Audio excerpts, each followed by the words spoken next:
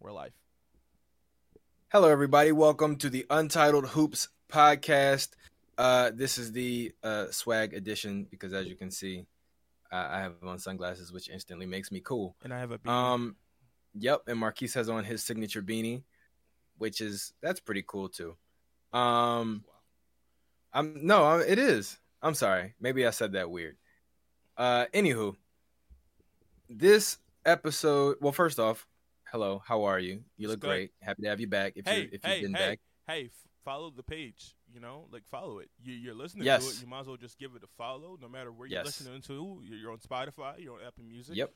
You're on YouTube. Just drop a follow. It's free. Yep.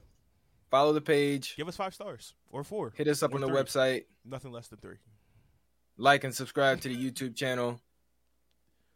Follow us on TikTok. I'm an old person, so that's what I call it. I haven't posted TikTok in years. We got to do that again, though. Years. Okay.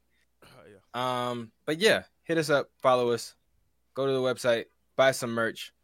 You'll appreciate it. You'll like it. It's very high quality. This is the Untitled Hoops podcast, and this is the podcast where we talk about basketball, the great, great sport of basketball. Mainly the NBA, mainly the 76ers. However, this week is going to be a little bit different because this week we're doing an activity.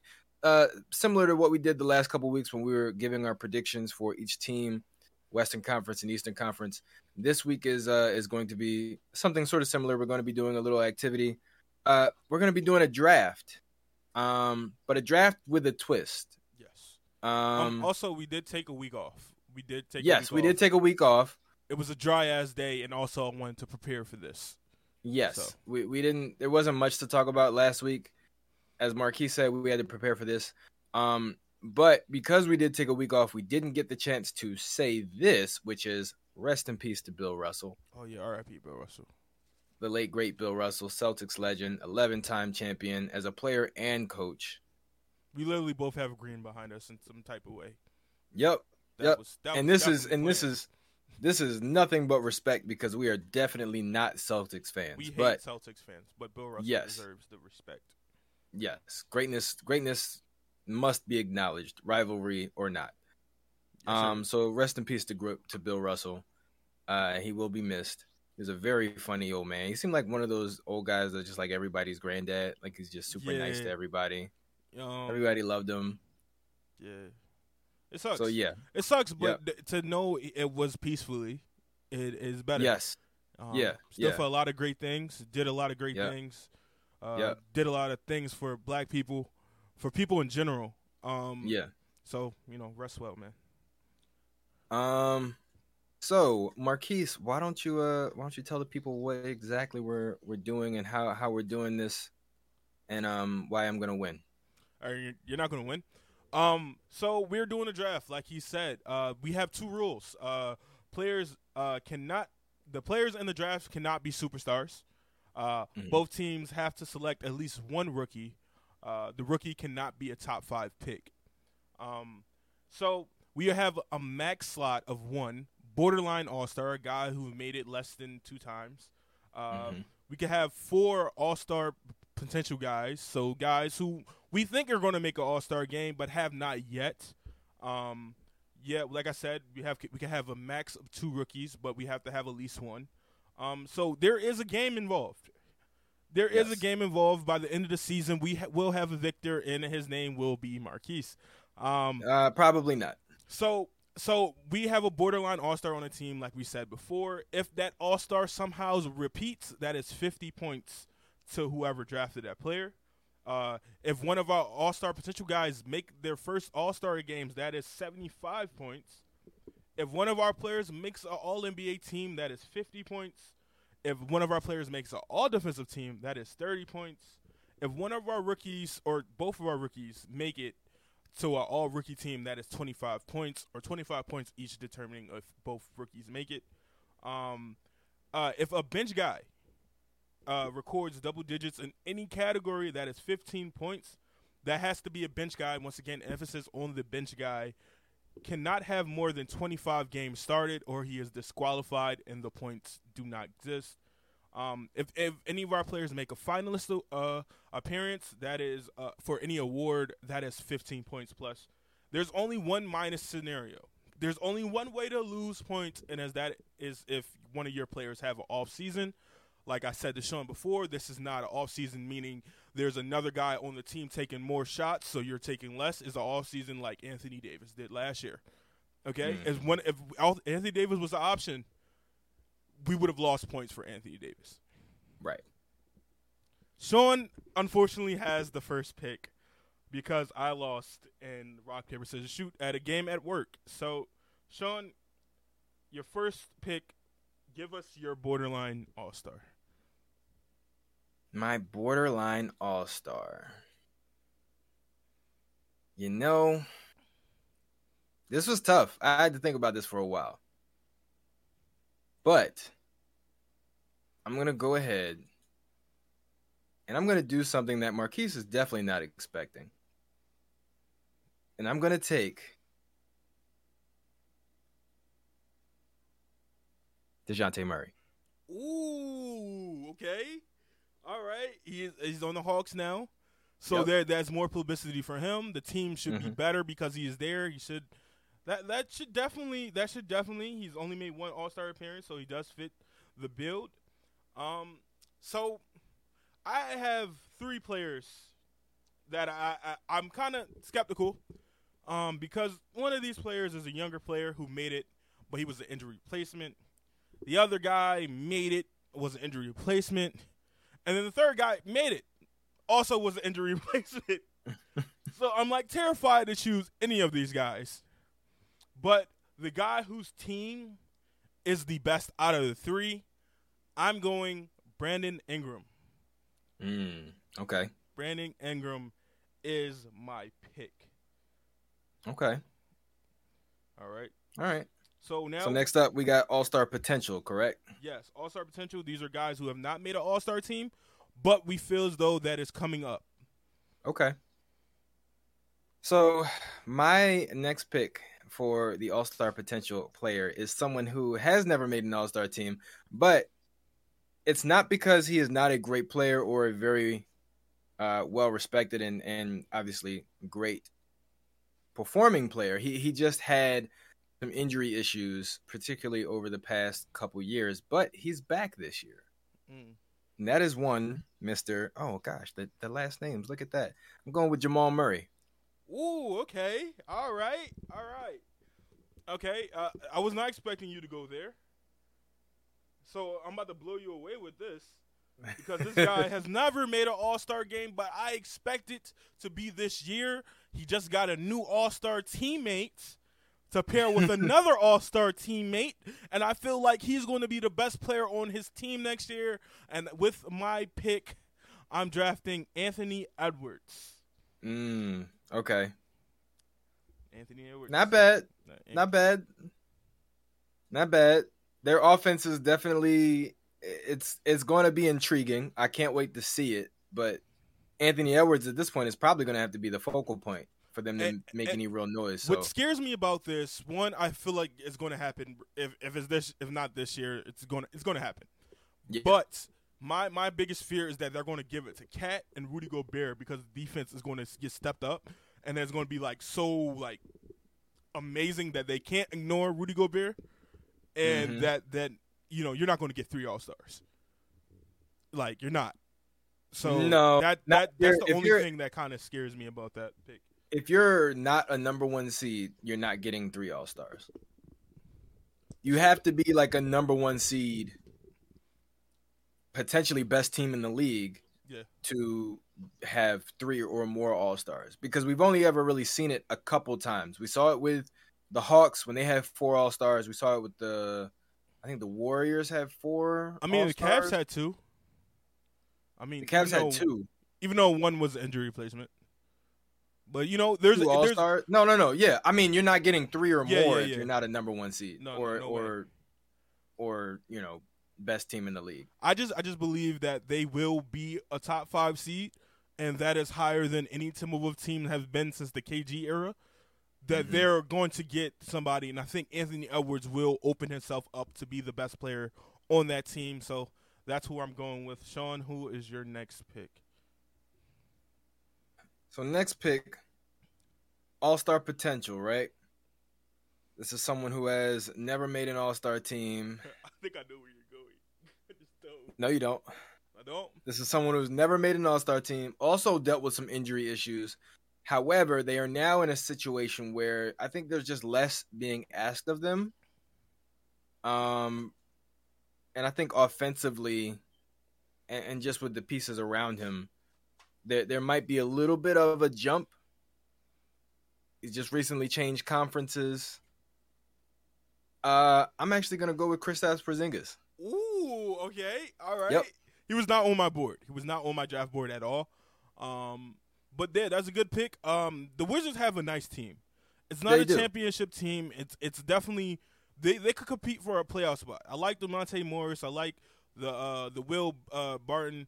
I like Bradley Beal is still there. Kristaps, Rui. Demi Advija. Advia. There we go. Advia. So they have a lot of young prospects who kind of were. I mean, Rudy really showed off in that little playoff stint that he had against us. Mm-hmm. I mean, he wasn't as consistent, but you saw flashes and saw things that he could do. So maybe that they could do something. Don't forget Kyle Kuzma as well. Kyle Kuzma is also there. Yes. With my next pick, I'm going with this guy because it's a big market. And if he does anything to get that team to any success, he will be an all-star. I am going with the Knicks' newest player, Jalen Brunson. Yeah, good pick. Good pick. I don't see the Knicks making a whole lot of noise. Obviously, if they are going to do it, it'd be this year. I think the issue more so is Julius Randle. They're going to have to find some way to motivate Julius Randle to get him back to how he was playing the year he won Most Improved. Because otherwise, you're not getting to the playoffs with Jalen Brunson by himself. You're not. No. Like they need Julius Randle to show up and be the Julius Randle of 2 years ago. I know. It has to be. I think it's going to be a lot of emphasis is going to be put on Jalen Brunson. Like it is. It is just because he's the newest signing, $100 million plus contract. He got something to prove. Really showed his ass in the playoffs. Which really gave him that contract. It's crazy that the Mavericks did not think he was worth the original contract, which was like $50 million over like 4 years. Yeah. And he just went out there. He bet on himself. Actually, he didn't bet on himself. The Mavericks forced him to bet on himself. And here he is with a $100 million contract. And, he's playing for the Knicks. And the Knicks have a okay squad. Julius Randle could do something, but I don't expect him to. I think this is a nice squad. What's your next pick? My next pick. One more. Is it one more or two more? Two more. All-star potential. Two more, right? Yeah. Okay. So, this is tough. But with my next all-star potential pick, I'm actually going to take. Are you ready for this? I feel like it's going to happen. And I'm going to die on the inside. I'm going to take Tobias Harris. Oh, that is not where I thought you were going to go. No. Tobias Harris. So wait, let me explain. Hold up. Go ahead. Hold up. Because let's just keep it on the same level then. Okay? With my next pick, I'm taking Tyrese Maxey, and they're on the same team. They are. So let's talk about them together in unison. So the reason why I chose Tobias Harris is because I think a lot of people expected Tobias to step up offensively, right? Yes. In the past. The main reason why he hasn't is because, A, there's been a ball-dominant guard, and B, he's been asked to do a lot defensively as well. Now having PJ Tucker, Tobias is going to have the ability to switch back and forth between the 4 and the 3 depending on his matchup offensively. So I think he's going to have a lot more opportunity to score, and I think he's just going to have more opportunity on the floor by himself without James or Joel on the floor with him. I think we're going to see a lot of matchups, small ball matchups of Tobias, PJ, maybe Paul Reed, and who knows, maybe Daniel House and Tyrese, or just like matchups where because they've now so loaded up in the starting lineup with having PJ Tucker, we might get to see lineups with Tobias just on the floor by himself as the main scorer. My pushback to that and how I'm going to get my guy to the All-Star team is because Tyrese Maxey is the wave right now. He is the wave. He is Philly's son. We've adopted him. We love him. Okay? Sure. So yes. if there going to be any push for any player, it's going to be the hot new guy.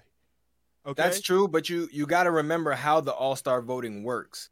Fan vote accounts for a lot, but the player and coach vote also accounts for a lot. And Tobias is a very well-liked guy within the league. And I think the only thing holding him back from being an all-star, honestly, in the previous years was just that there were too many other guys with comparable or slightly better numbers than him. All right, so this is going to be my last argument, then you probably can come back at me or we can move on. Tyrese Maxey is going to take another step. I feel like this year Tyrese Maxey is going to take another step, and Tobias is what he is. That's why I chose Tyrese, because I know Tyrese is going to want to. He's a dog. He's in summer the fucking pro-ams fucking shit up. Like, I know he's going to take that step. He's working hard. He's doing all that. Not saying Tobias isn't, but he's younger and he's already shown growth in a big way in just his second year. Tobias is what he is. That means I think that they're going to give Tyrese the ball more then they would defer to Tobias unless there is like a situation where Tobias has an advantage. Well, I think there are going to be a lot of those situations because of his skill set and size. And I also think you got to remember, too, if James Harden's been working the way that people say he has, he's going to be doing a lot more scoring as well. Yes. So between him and, Joel, they're going to take care of the bulk of the scoring. Really, Tyrese and Tobias are competing for that third scorer spot, which very well could be Tyrese. It could be Tobias as well, just because now guys are going to key in on Tyrese. He's not a secret anymore. He's not just like a fluke, young guy who's just really quick. Like, they're going to be sending like really good defenders at him now. Do you think this year could potentially be like a Tyler Hero effect? Where, like, you burst on the scene, but now we know what you could do. I don't think so. I think he'll be probably as good as he was last year at the very least. But I don't think it'll be a Tyler Hero thing. The main difference, honestly, is just what I see from Tyrese as far as the kind of work he puts in the offseason, on his off days. Like, he said he's doing, like, 2 workouts or 3 workouts a day, 2 workouts before noon. And you heard did you listen to the Doc Rivers interview with Vince Carter? I didn't hear the whole thing. I heard the portion about Ben. Okay. But we're of course not going to talk about that. But I didn't hear the whole thing. So basically, Doc Rivers told Tyrese he has to take a vacation. Tyrese kept calling Doc and Doc's son, who's also one of the development coaches on the Sixers team, going, what am I supposed to do? They're like, you're on vacation, just chill. He was like, I can't. I can't. Yeah. He's like, a week of this is not good enough for me. So he was like, Doc, he kept calling him, yo, what I should do? What should I work on? They're like, bro, just chill. And I love that. I love that. That is definitely Philly personified. Sean, what is your next and final All-Star potential player pick? Final All-Star potential player. It's tough because a lot of the guys that I was going to pick have made All-Star teams, but it's like you said, injury reserve, made it on a technicality. Mm-hmm. But the guy that I'm actually going to pick is a guy who I think is going to take a step forward this year. Finished very well last year. But it was his rookie season, so of course he wasn't making an All-Star appearance that year. Ooh. I know exactly who you're taking. I'm going to take Cade Cunningham. Yeah. Yep. Yeah.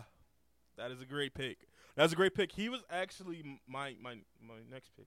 But listen, he was keyword was, but I deferred to this next guy. Talk about why you think Cade is going to be an all-star this year. I think Cade's going to be an all-star this year because number one, he's getting a lot of help coming in. Jalen Duren and Jaden Ivey and Jalen Duren coming in as rookies. I think are going to be.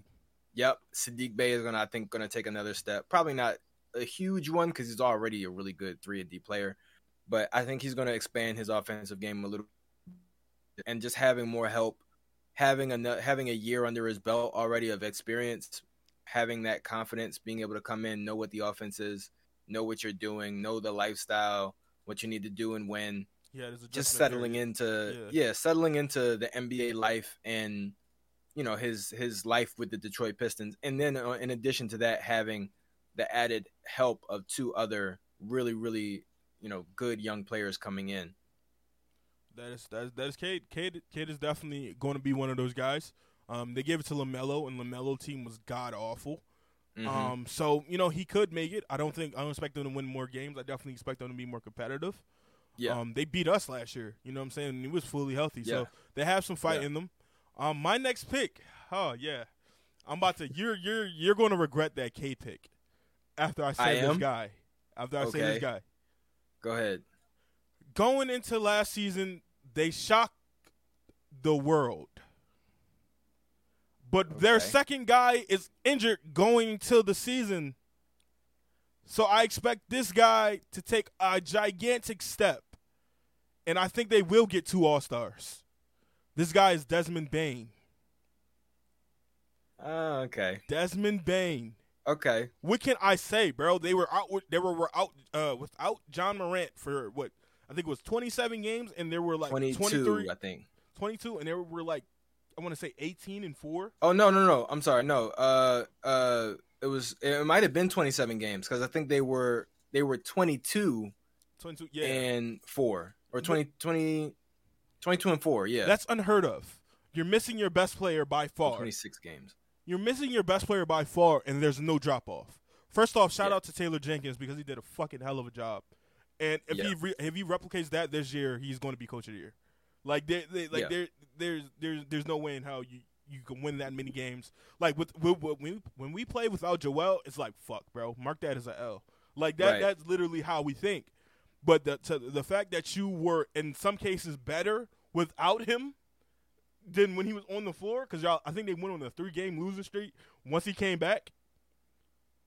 And I think Desmond Bane has great potential to be an All-Star this year, because I think Memphis will be another time a top 3 seed or top 4 seed, and I think that they will get 2 All-Stars, and I think Desmond Bane will be one of them, or at least as an injury replacement.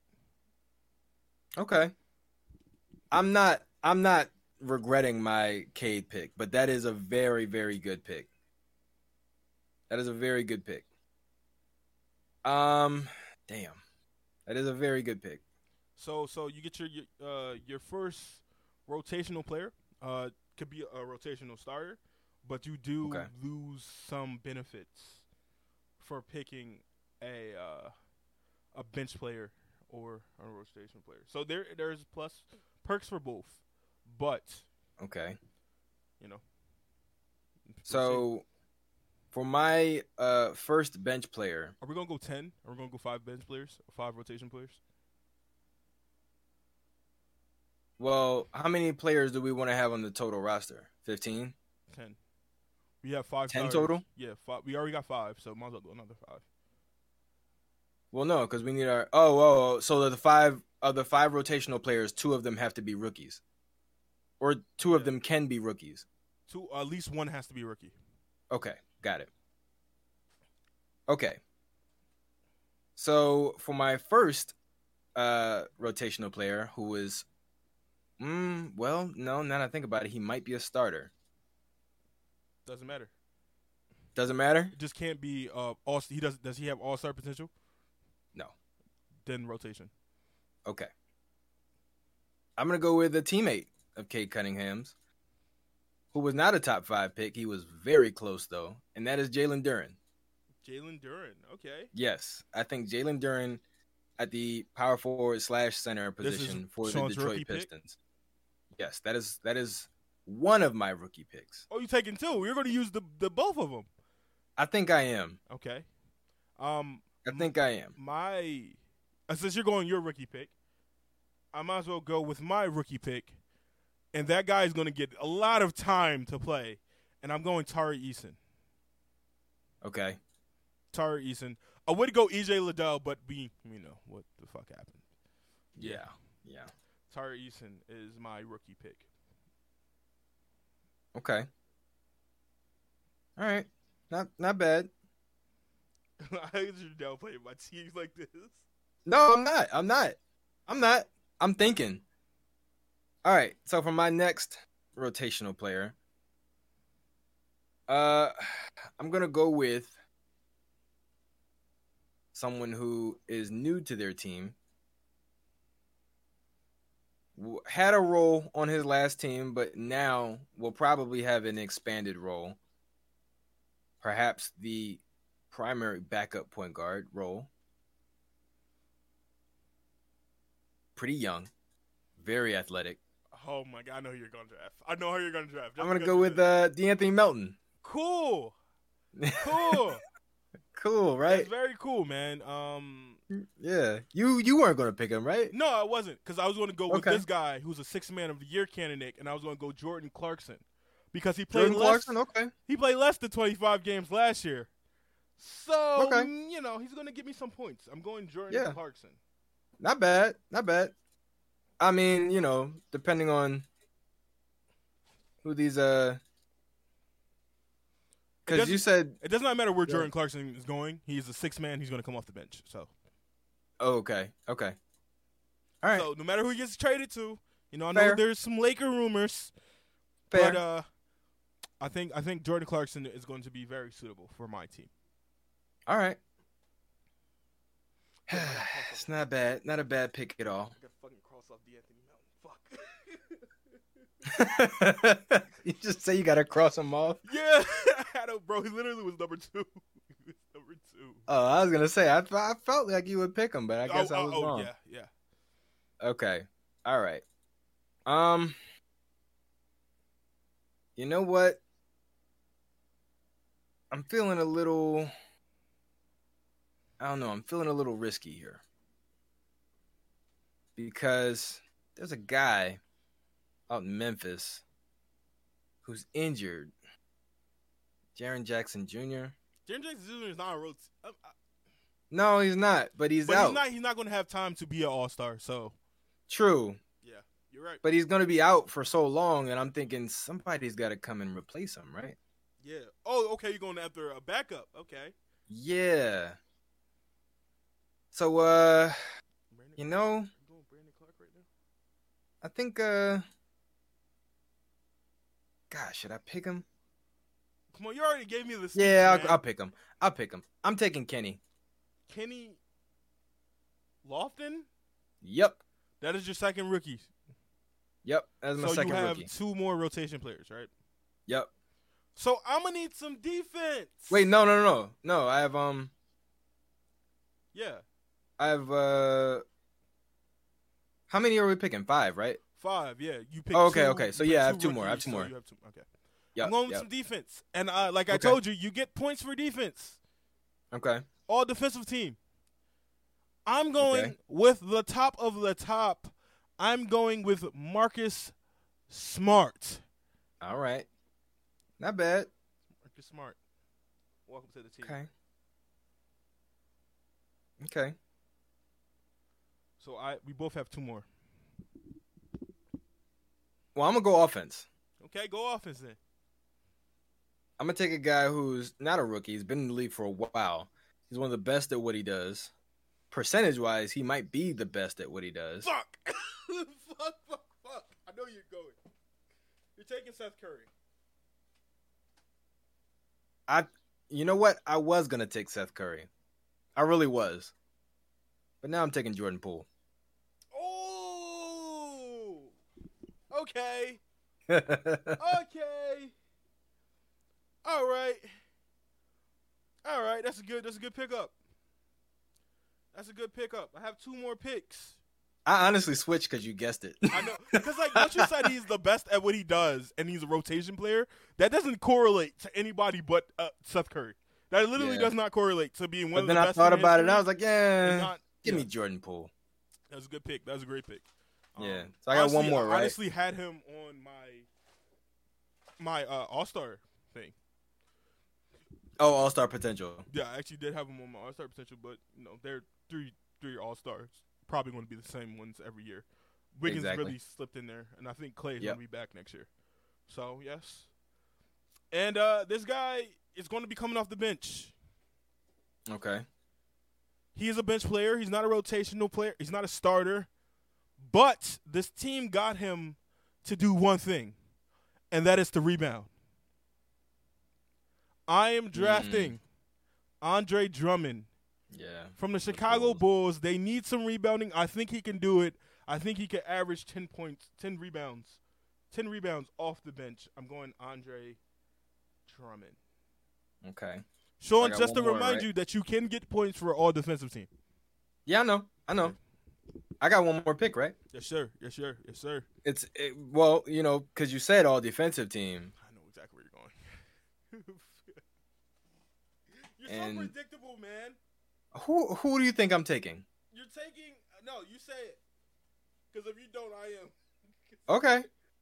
I'm taking one of the better defensive point guards in the league, who's pretty young, was on a pretty good team that was started off really hot last year, but they had some injury issues and some COVID issues. But he's back. He should be back this year. You know what I'm taking? No, I don't. You said point guard. No? It threw me off. Okay. I'm taking Lonzo Ball. Ooh, is he going to play this year, though? I'm pretty sure he is. Okay. At least enough games. He might not start the season, but I do believe he is going to play this year. Okay. With my final pick in this amazing draft class that I have assembled, I'm trying to stall so I can think because I have like a couple guys I could go with. But I have made up my mind. No, I haven't. But I think I'm a double down on defense. Okay. And I'm going Matisse Thybulle. Not bad. Marcus Smart, Matisse Thybulle. That's for sure to give me some defensive points. Not bad. I think that's a good pick. Should we do extra points if they are the top 5 in like a category? Okay. Or do you? Well, you said top 5 in a season award is extra points, right? A finalist, top 3 in the season award. Oh, okay, finalist. Okay. Yeah. In a season award, so like Rookie of the Year, Defensive Player of the Year, MVP. I doubt that we drafted any VPs. Okay. I just doubt we did it. So for a category, you mean like all defensive first team or something like that? I mean like top 10 in steals, top 10 in rebounds. Oh no. Okay. Nah, that's gonna make it too complicated. Yeah, it is. All right. Yeah. So my team is once again. It is Brandon Ingram, Anthony Edwards, Tyrese Maxey, Desmond Bane, Jalen Brunson, Jordan Clarkson, Andre Drummond, Matisse Thybulle, Marcus Smart, and Tari Eason. Mm-hmm. Your team, Sean? My team is, I didn't write it down, but I can remember it. My team is DeJounte Murray, Jamal Murray, Kristaps Porzingis, Cade Cunningham, Jalen Duren. Ooh, who else did I pick? Lonzo Ball, DeAnthony Melton. Write this down, Sean. All right. Write this down. I can remember them. I just don't. In my head. I'm trying to put it in down. order. You write it down. Just write it. I actually was typing it in my phone, and then my phone died. Yeah, Let me my see phone here. is literally my phone is on my charging pad as we speak. Like I couldn't even lift it up. I had to just scroll. So this You got wireless. can You I got list wireless to you the chargers, huh? other the yeah. Oh, this must be nice. I'm gonna list to you the other guys I had. For my All-Star ballot, I had Fred VanVleet and I had LaMelo Ball. Because I felt like LaMelo Ball is going to be opened up this year. No Miles Bridges. He's going to be able to do more things. He's going to be expected to score more. Fred VanVleet, I think, is a real sturdy all-star potential player, borderline, can get there. I think the Raptors are going to be good this year. For my all-star potential guys, a guy I didn't get to go with, that was CJ McCollum. I had Jaren Jackson Jr. up here, but I crossed his name out because he wouldn't be able to be a real all-star because he wouldn't probably play enough games.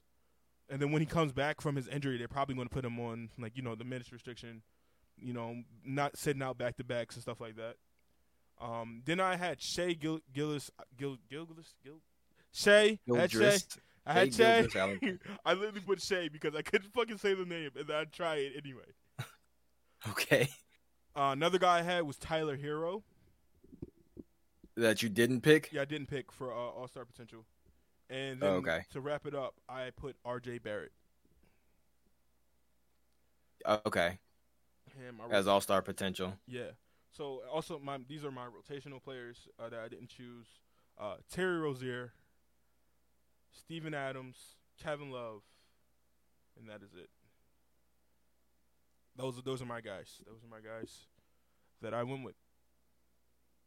Actually, while you're doing that, I can set up this next portion. I'm missing one player. DeJounte Murray, Jamal Murray, Kristaps Porzingis, Tobias Harris, DeAnthony Melton, Jalen Duren, Lonzo Ball, Tobias Harris. Kenny Lofton. And there's one player that I'm missing that I drafted that I cannot remember. Jordan Poole. Yes, yeah. There we go.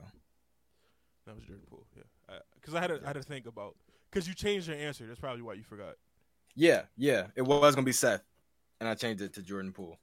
Not a bad squad. I think we both did a good job.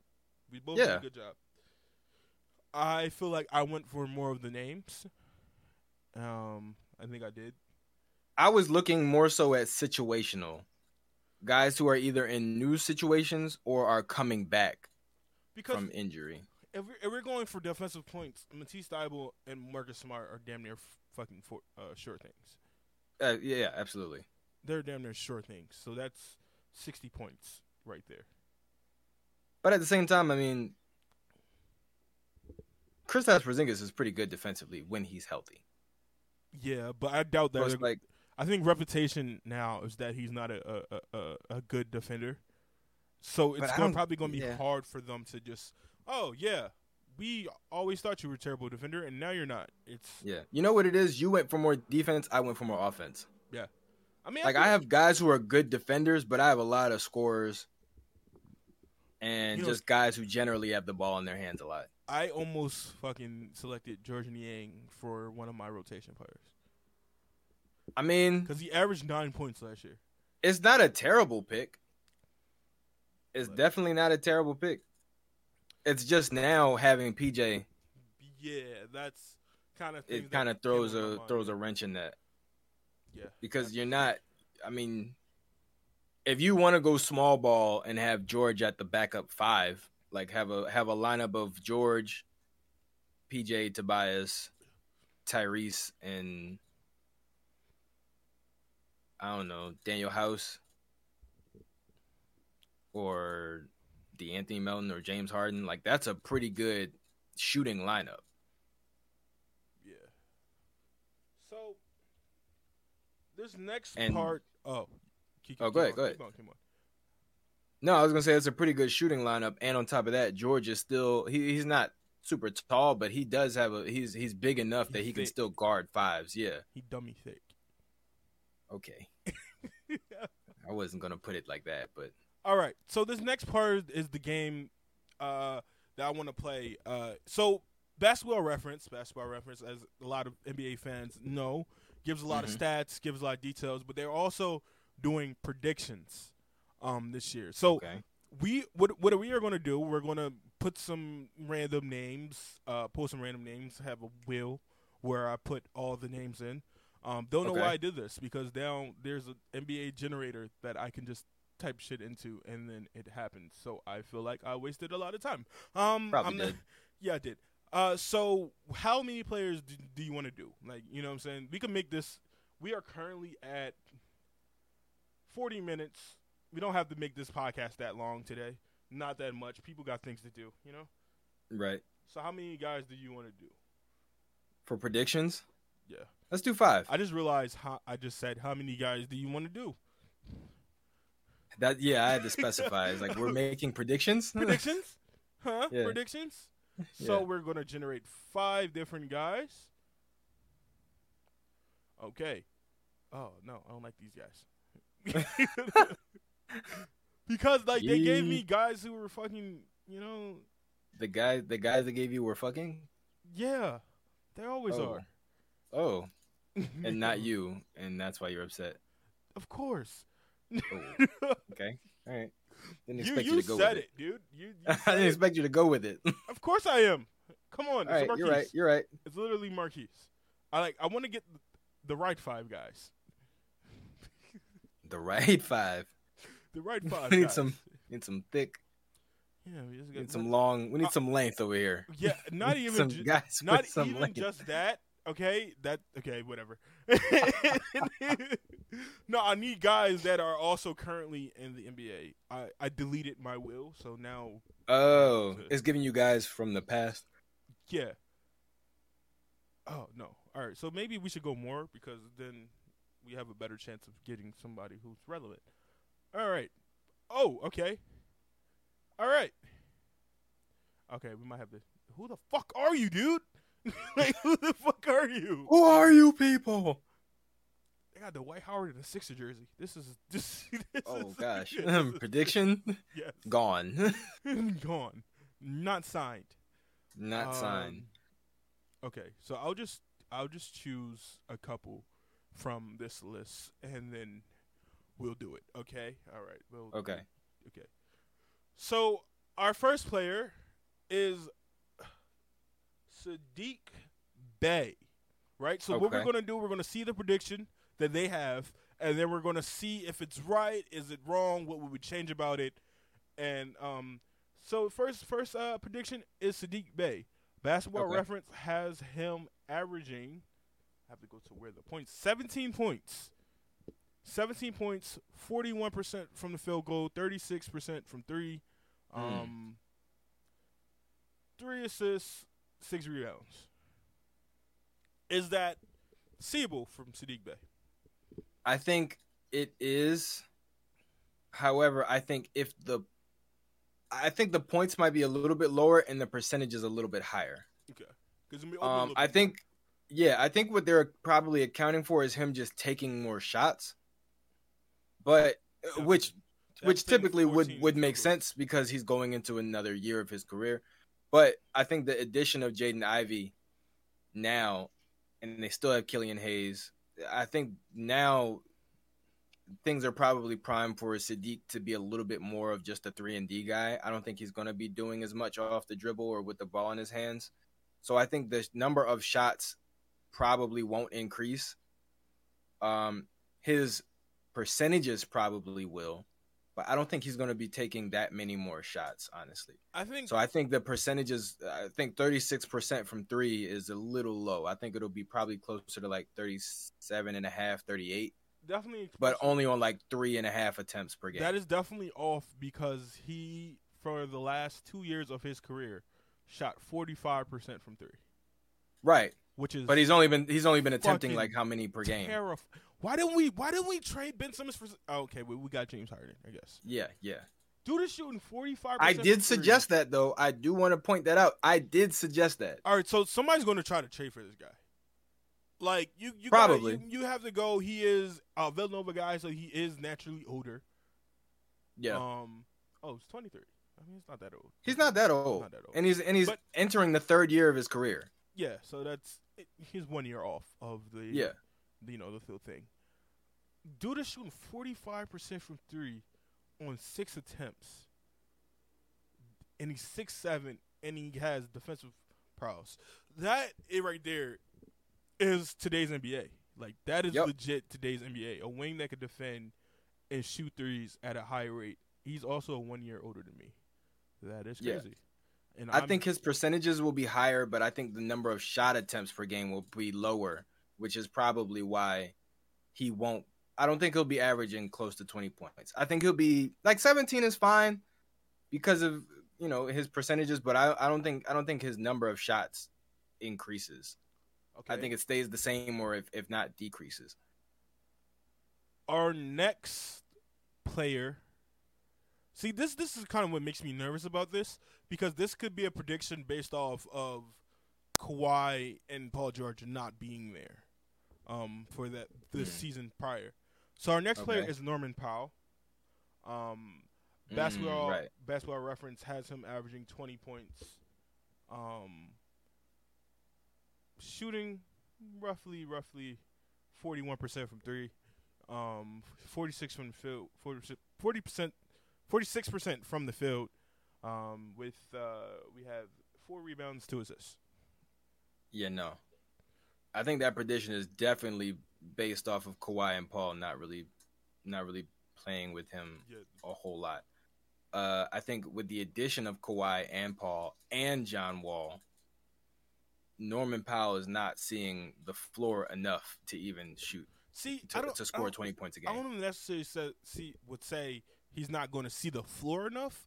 I would say, I mean, if anything, if he averages 20, maybe let's say 17-ish, 16, 17, it's because they're going to find him in the corner. Like, Paul George is an approved playmaker. Kawhi can play make. Who is? Think about it. He's not starting. You don't think Norman Powell is starting? No. John Wall, Reggie Jackson, Paul George, Kawhi Leonard. I'll bring Reggie off the bench. You would bring Reggie off the bench instead of Norman? I would bring Reggie off the bench. Because think about it. You would bring Markieff off the bench too. Reggie, Marcus, I'm sorry. I don't know. I think Reggie's a better player. Think about it. John Wall is not even a solidified starter yet. So it might be Reggie, Norman Powell, John Wall off the bench. So, you know what I'm saying? So, like, John Wall is not even – he doesn't even have the starting spot yet. There's going to be a competition. I think that's even more proof that this prediction isn't really based off of their current situation, because we still don't know if Norman Powell, number one, is if he's even a starter, and number two, who he's starting with. Because we don't know if he's going to be starting with Reggie or with John. Because if he's starting with John, he's not. If you got John Wall, Paul George, and Kawhi Leonard in the starting lineup together, whoever else is out there is not putting up a whole lot of shots. Yeah, I like that. I respect that right there. And I will also say maybe you do bring Norm off the bench and have somebody more like Luke Kennard out there.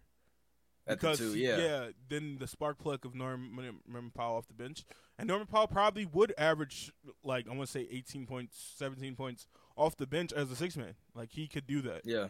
And I think that balances the talent out a little bit more, because you can put Luke in the starting lineup and have him literally just be a shooter. Yeah, like, you can have a lineup of John Wall, Luke Kennard, Paul George, Kawhi, or Kawhi, Paul George, because Paul George played a lot of 4 last year. Yeah, and Zubac. And then your bench unit can be a lot of just switchable rotation guy. Like, you got Reggie, Norman, you still got Marcus Morris, you still got Terrence Mann. Like, you know, you got guys who, I'm pretty sure they still have, even though he's not what he once was, but there's Serge Ibaka, right? No, Serge Ibaka is on the Bucks. Yes. They traded for him. Yes. Yeah. He was part of that Dante DiVincenzo trade, that 3 trade. But they have enough bench players that they don't necessarily – they're not, like, hurting for a 6-man or whatever. No. Like, they have a full bench unit. But I think he would guys who could be starters on a lot of other teams. The most consistent out of those guys. I think Norman Powell would be the most consistent out of those bench players. Yeah. Which is good. I mean, that's what you want in a 6-man. So one of the other players that is up here is Trey Burke.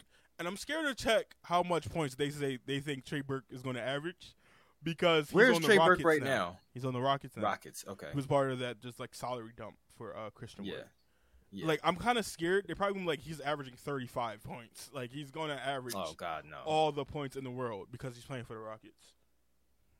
No, that's not happening. Not when they still have Jalen Green, Kevin Porter Jr., and now adding Jabari Smith. Oh, okay. They have Trey Burks averaging 17 points a game. Not gonna happen. Wait, Trey Burke. Trey Burke. I'm sorry. You always get him and Alec mixed up. I don't. They were both on the Sixers at the same time at one point. So they weren't? No. I thought they were. They released Trey Burke to make that trade. Oh, right. Remember, because it wasn't just Alec Burks that came over. It was Glenn Robinson. Yeah, it was Glenn Robinson too, right? Yeah. So yeah, they didn't play together, but they did play together. Ironically, they did play together in Utah. Right. They both the Burks brothers. They don't spell it the same at all, but one is actually Burke. I keep adding S. I don't know why. Yeah. Doris Burke. I don't know. I'm trying to remember. I don't know what Doris has to do. Oh, okay. Last name. That's it. Got it. No, it's literally how I'm gonna stop saying the S on his name. So they have him averaging 16.7 points, shooting 34% from 3, 40% from the field. What about minutes? Do they say minutes per game? Minutes, they do not. Okay, because I wonder if they're expecting him to start. I mean, for a team like this is seeable, even if you came off the bench, because he will be one of the more consistent options. Other than like what we saw from Jalen Green, we saw a little bit later that he put it together. Obviously you have Jabari Smith Jr. now, Alfred Sengun, Jaden, what's his name? Jaden Tate, I think it is Tayshaun Tate. I don't know, fucking know. The Tate guy, the Tate guy, and you have a whole bunch of other young Tari Eason, a whole bunch of other young guys. Mm-hmm. He would probably be the most consistent out of all of them, and we're talking about Trey Burke. Yeah. Trey Burke. So this is something that possibly could happen. I would see more of the 11-10 range because I don't think he would get that many minutes. And even if he did perform that well, I think they would trade him. Yeah, of course. They would definitely trade him, get a couple second rounds, maybe even a late protected pick or something like that, late protected first or something like that. It's tough because Trey is a really good player, but it seems like the teams that need him, for whatever reason, don't hold on to him. They don't use him right. Yeah, like when we had him, Dallas did use him right. Dallas did for a while. New York did, but Jalen Brunson emerged. Spencer then Willie got there, so it's like there was no point of him playing that much. Right. Like the way we used him when he actually got time was smart. Right. But he didn't get that much time with us for some reason, even though the fans brought into Trey Burke. Being a legit 6-man, AI was showing up with people saw like a little AI in him. Yeah, not as athletic, but in terms of shiftiness, getting to the size. rim, we saw that. We were like totally behind him, and then once we release him, literally his dad was petitioning, like wearing shirts like "Free My Son" or some shit like that, and then he gets waived, signs back with the Mavericks. It hit 7 threes. Like, immediately hit 7 threes. And even when he was with the Knicks, it seemed like he had sort of found a home, but for whatever reason, it just didn't work out. Yeah. I mean, the Knicks didn't know what they were doing as well. So right. That's what I'm saying. Like, the teams that really need him or can use him or use him well, for whatever reason, they don't hold on to him. Yep. You tuned into a podcast, and we talked about Trey Burks for 4 minutes. That is the beauty of this podcast. Let's generate. Wait, I thought we were talking about Trey Burke. Fuck you. I'm trying. Ooh, I want to see this. We have Kyle Anderson. Okay.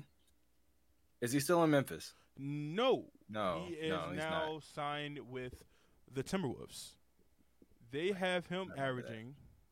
Is he going to be a starter? He might be a starter. Because they traded him with the Timberwolves? He might be a starter. You're right. So they have him averaging 14 points a game. Whoa. Yeah. I don't think that's happening. 14 points. I think he's going to average double digits. Not 14 though. I don't think 14. I think he's more 12, 11.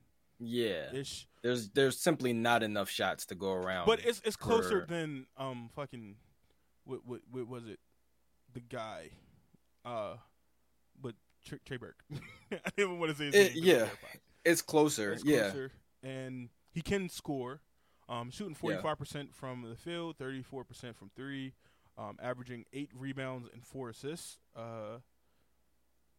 Is he going to average 8 rebounds with Rudy Gobert there? Maybe not. But then Rudy, not even just Rudy Gobert, but Rudy Gobert next to Cat. Yeah, so I would say that more. Take that down 3. Yeah. 5 rebounds. So 11 points, 5 rebounds. The 3-point percentage seems a little high for Kyle Anderson. I'm going to be honest with you. He shot. Oh, shit. Never mind. Maybe it's not. Oh, no. Yeah. 30, 33%, 32-ish.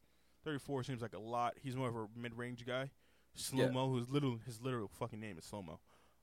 It's weird because Kyle Anderson, when he was on the Spurs, I thought it was the perfect situation because his game honestly kind of reminds me a little bit of Boris Diaw. Yeah. Where he's like not crazy athletic. But he's not crazy athletic, but he does have pretty good handle and shot for his size. Yeah. He is and passing ability for his size. 6'7", 6'8". Oh shit. Okay. Yeah, he definitely for his size. He's 6'9". I didn't even know that. Yeah, for his size, his handle and his passing ability is actually really, really good. Kyle Anderson, I always look at him and I go, he's going to be a Sixer one day.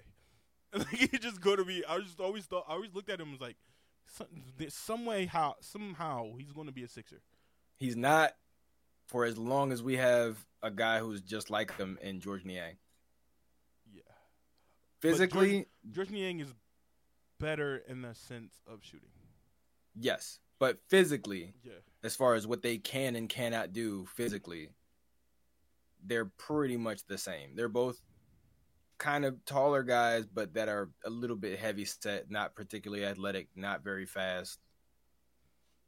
But they just know how to use their body. Our next player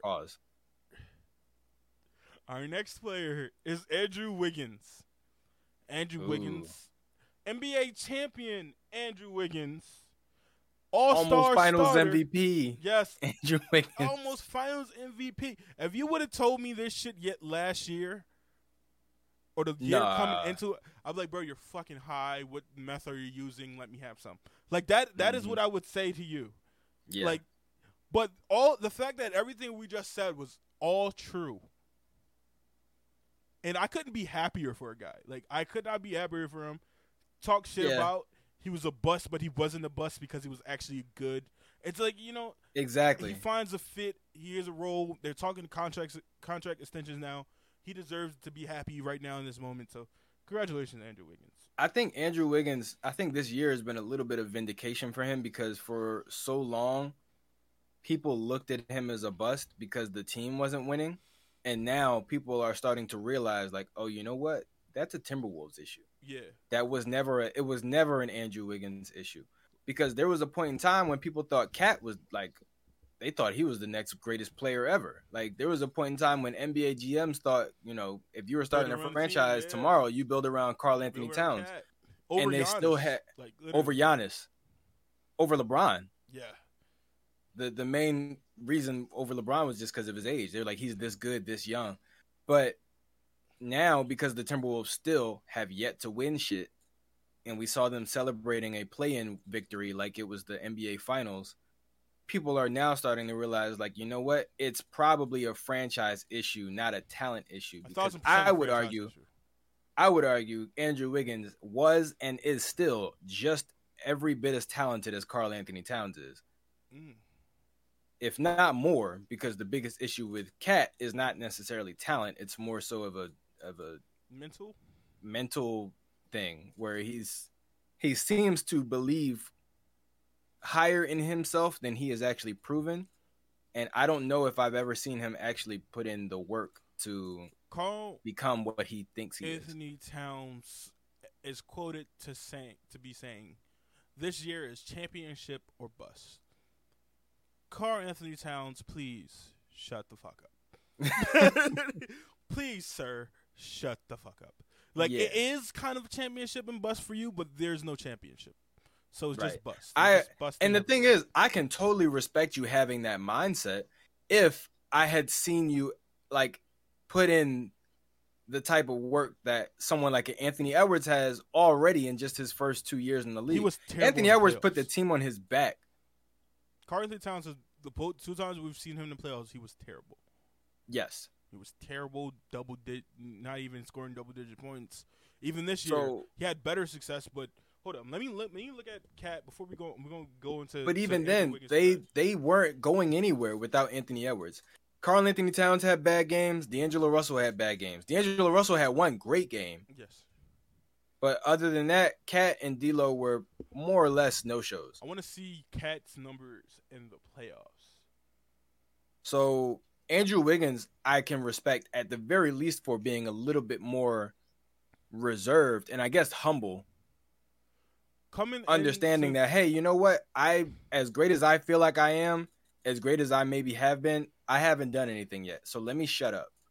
Coming to the playoffs, Cat was averaging 24 and 10, shooting 41% from the field, 53%, 41% from three, 52% from the field. In the playoffs, he went down to 21.8 points, 10 rebounds. He shot 45% from three, and then he shot under 50% from the field. So it did go down crazy, but it's like it just seems like Karl Anthony Towns is a guy. It didn't go down that much because he became a volume shooter. Yeah. Like you don't get 21 points per game on 30-something% from the field without missing a lot of shots. Like you gotta miss a lot of shots. Let's go. It's like Russell Westbrook. Like remember those games when Russell Westbrook was getting triple doubles, but he was shooting like 29% from the field. Like his final triple double of that year to secure him that first triple double over a season thing. He had 6 points. No, he had 10 points, but it was like damn near under 30%. Yeah, I think it was like he took 26. Like 50, he took like 20 shots. Yeah. So you could look at the scoring and be like, oh well, he didn't do that bad, but it's just like look at how many shots it took him to get 21 points. All right, so this is what we're gonna do. 21 points. This is Anthony Edwards, by the way. 21 points, 35% from three, 44% from the field.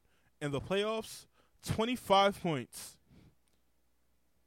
50% from the field, and 40% from three. It went up. And for Cat, what I'm not looking for, okay, because I don't think you're the best player. I'm saying it like I'm talking to him. I don't think he's the best player.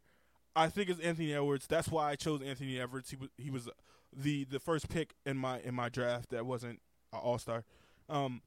I think this is his time. This is his team. He needs to take over. He's a dog. He has that dog mentality that Cat does not have.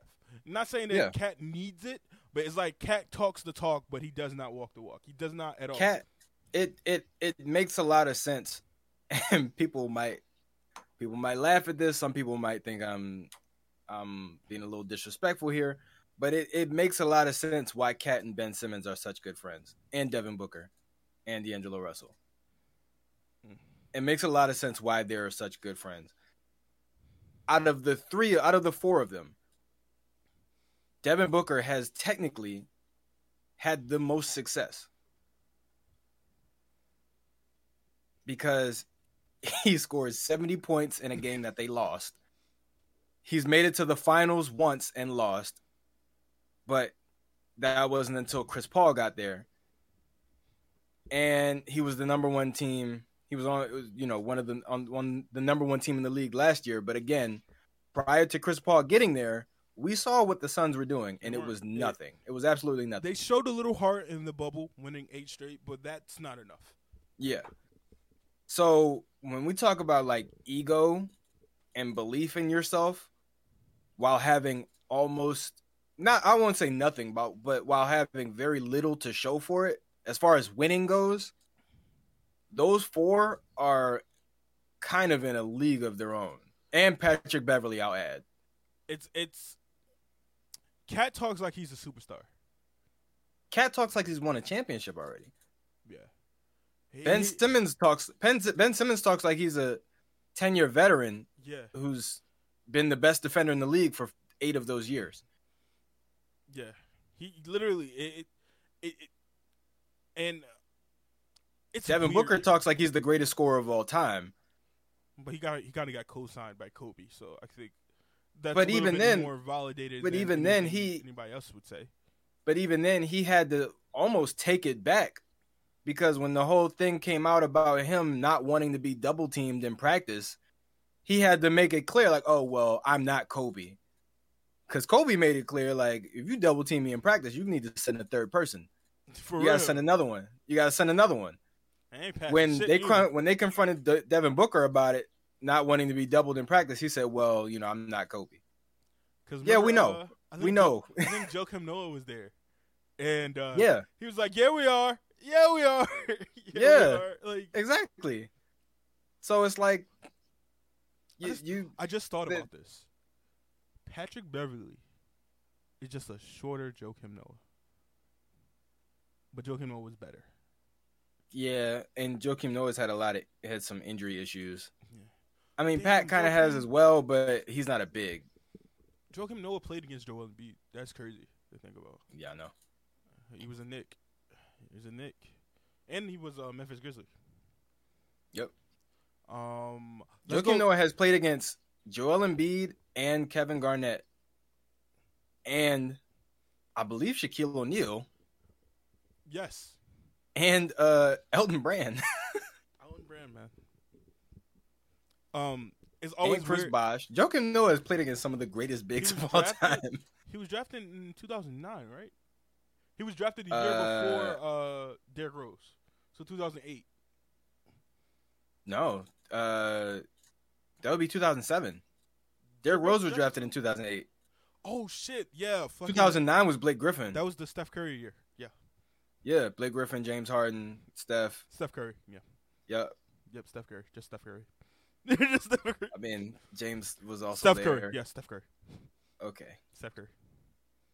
You said what? 2009 was an amazing draft. It was an amazing draft. It produced Steph Curry. I think right now, with the way we see it, 1983 and 1996 are sort of the consensus in 2003 are the consensus like best drafts of all time. I would argue 1996 is probably number 1. 1983 is number 2. 2003 is number 3. I mean, 2011. About who produced the most Hall of Famers. I think. Well, 1996 produced 4, I believe. 1983 produced 4. 3 so far, but LeBron will be 2003. No, 3, 4. Okay, 4. They probably will produce 4. For who? Melo and LeBron. For 2003. Yeah, Dwayne is going. Melo, LeBron is already there. Melo, LeBron, D-Wade, Chris Bosh. Yeah. 96 would be AI, Kobe, Nash, and probably Ray Allen. Yeah, Ray Allen is Hall of Famer, yes. Yeah. And then 1983, Charles, Jordan, Hakeem, and Stockton. Yeah. So, but you could argue that the next 2 would probably be 2009 and 2011. 2011, that was Kyrie, if I'm not mistaken. Kyrie, Kawhi, Paul George.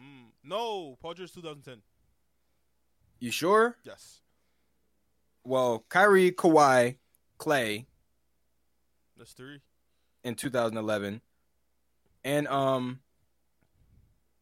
wait, are you sure Paul wasn't in there? Let me see. Let me double check. Paul George 2010 cuz that was the same year as that was the same year cuz Kawhi and him would have been teammates.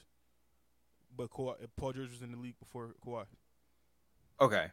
So 2011 was deep, but it wasn't as many I mean, that's 3 Hall of Famers. Right? It wasn't. 2011 was deep with all stars, but not as many Hall of Famers. Kyrie, Kawhi, and Clay, I would say, are 3 Hall of Famers. But then we also got Brandon. Jesus, we got Kemba Walker. We got Marcus and Markieff Morris. We got Nikola Vucevic. We got Iman Shumpert, Tobias Harris. We got Reggie Jackson. We got Corey Joseph, Jimmy Butler. Jimmy Butler, that's the one I was thinking of in 2011, not Paul George. Jimmy Butler. I don't think Jimmy Butler would be a first ballot. No. I mean, if they manage to win a championship and he can get a Finals MVP, I think he's in the conversation. I don't think that's happening. I don't think so either. Not anymore. I think their window is kind of closed now. Because I'm like looking. 2013 was probably the worst draft, but it produced one of the best players. Yeah. 2011 was pretty deep. 2009 was really deep. I checked 2014, and out of 2014, it's only 2 potential Hall of Famers. Joel and Nikola, right? Yeah. It's crazy how the 2 best centers were drafted in the same draft. Right. But yeah, man, 2009, Blake Griffin, James Harden, Ricky Rubio, Steph Curry, DeMar DeRozan, Brandon Jennings. Brandon Jennings, if he didn't get injured, bro, he'd have been so good. Dude dropped 50 in his fucking first year. Yo, and that Bucks team, bro, if it wasn't for injuries. Andrew Bogut. Drew Holiday. Bucks? Drew Holiday, who else? Darren Collison was all right. Taj Gibson was pretty good. They're good role players.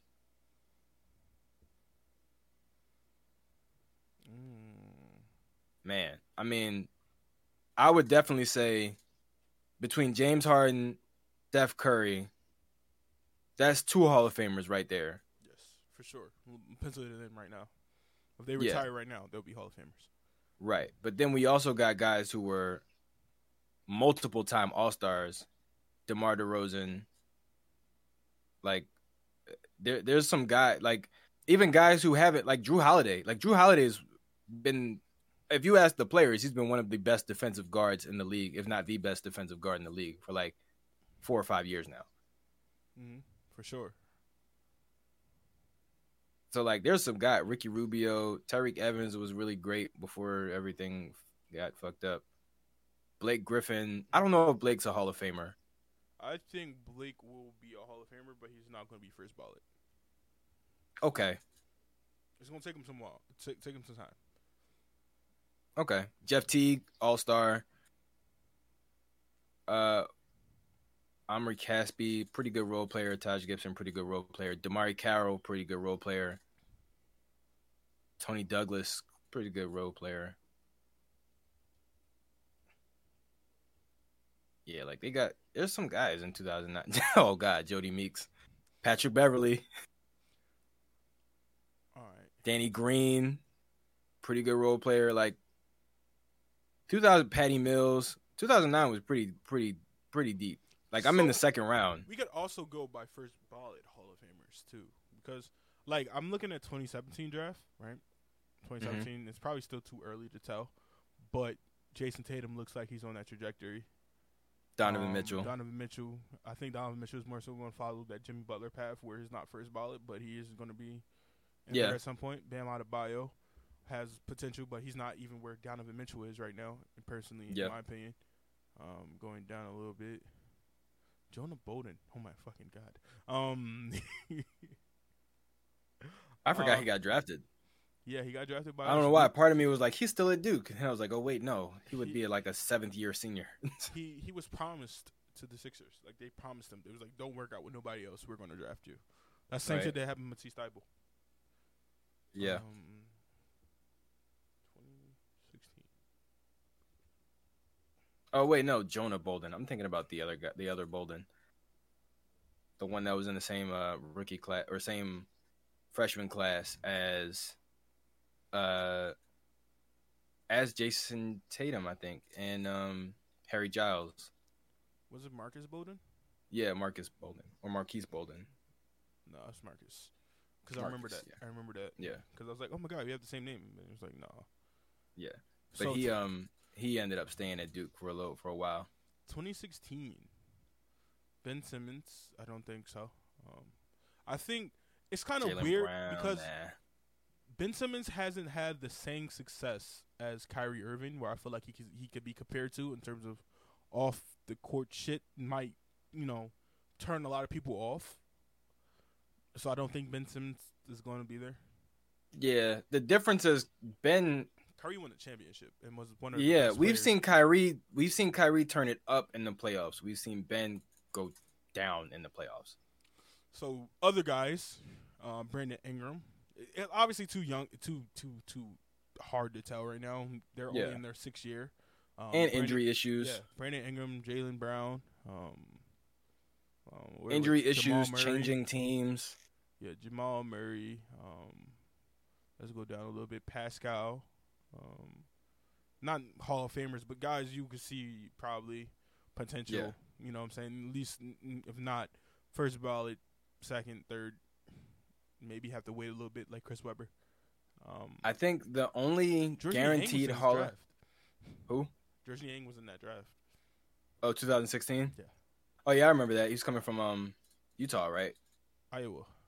Yeah.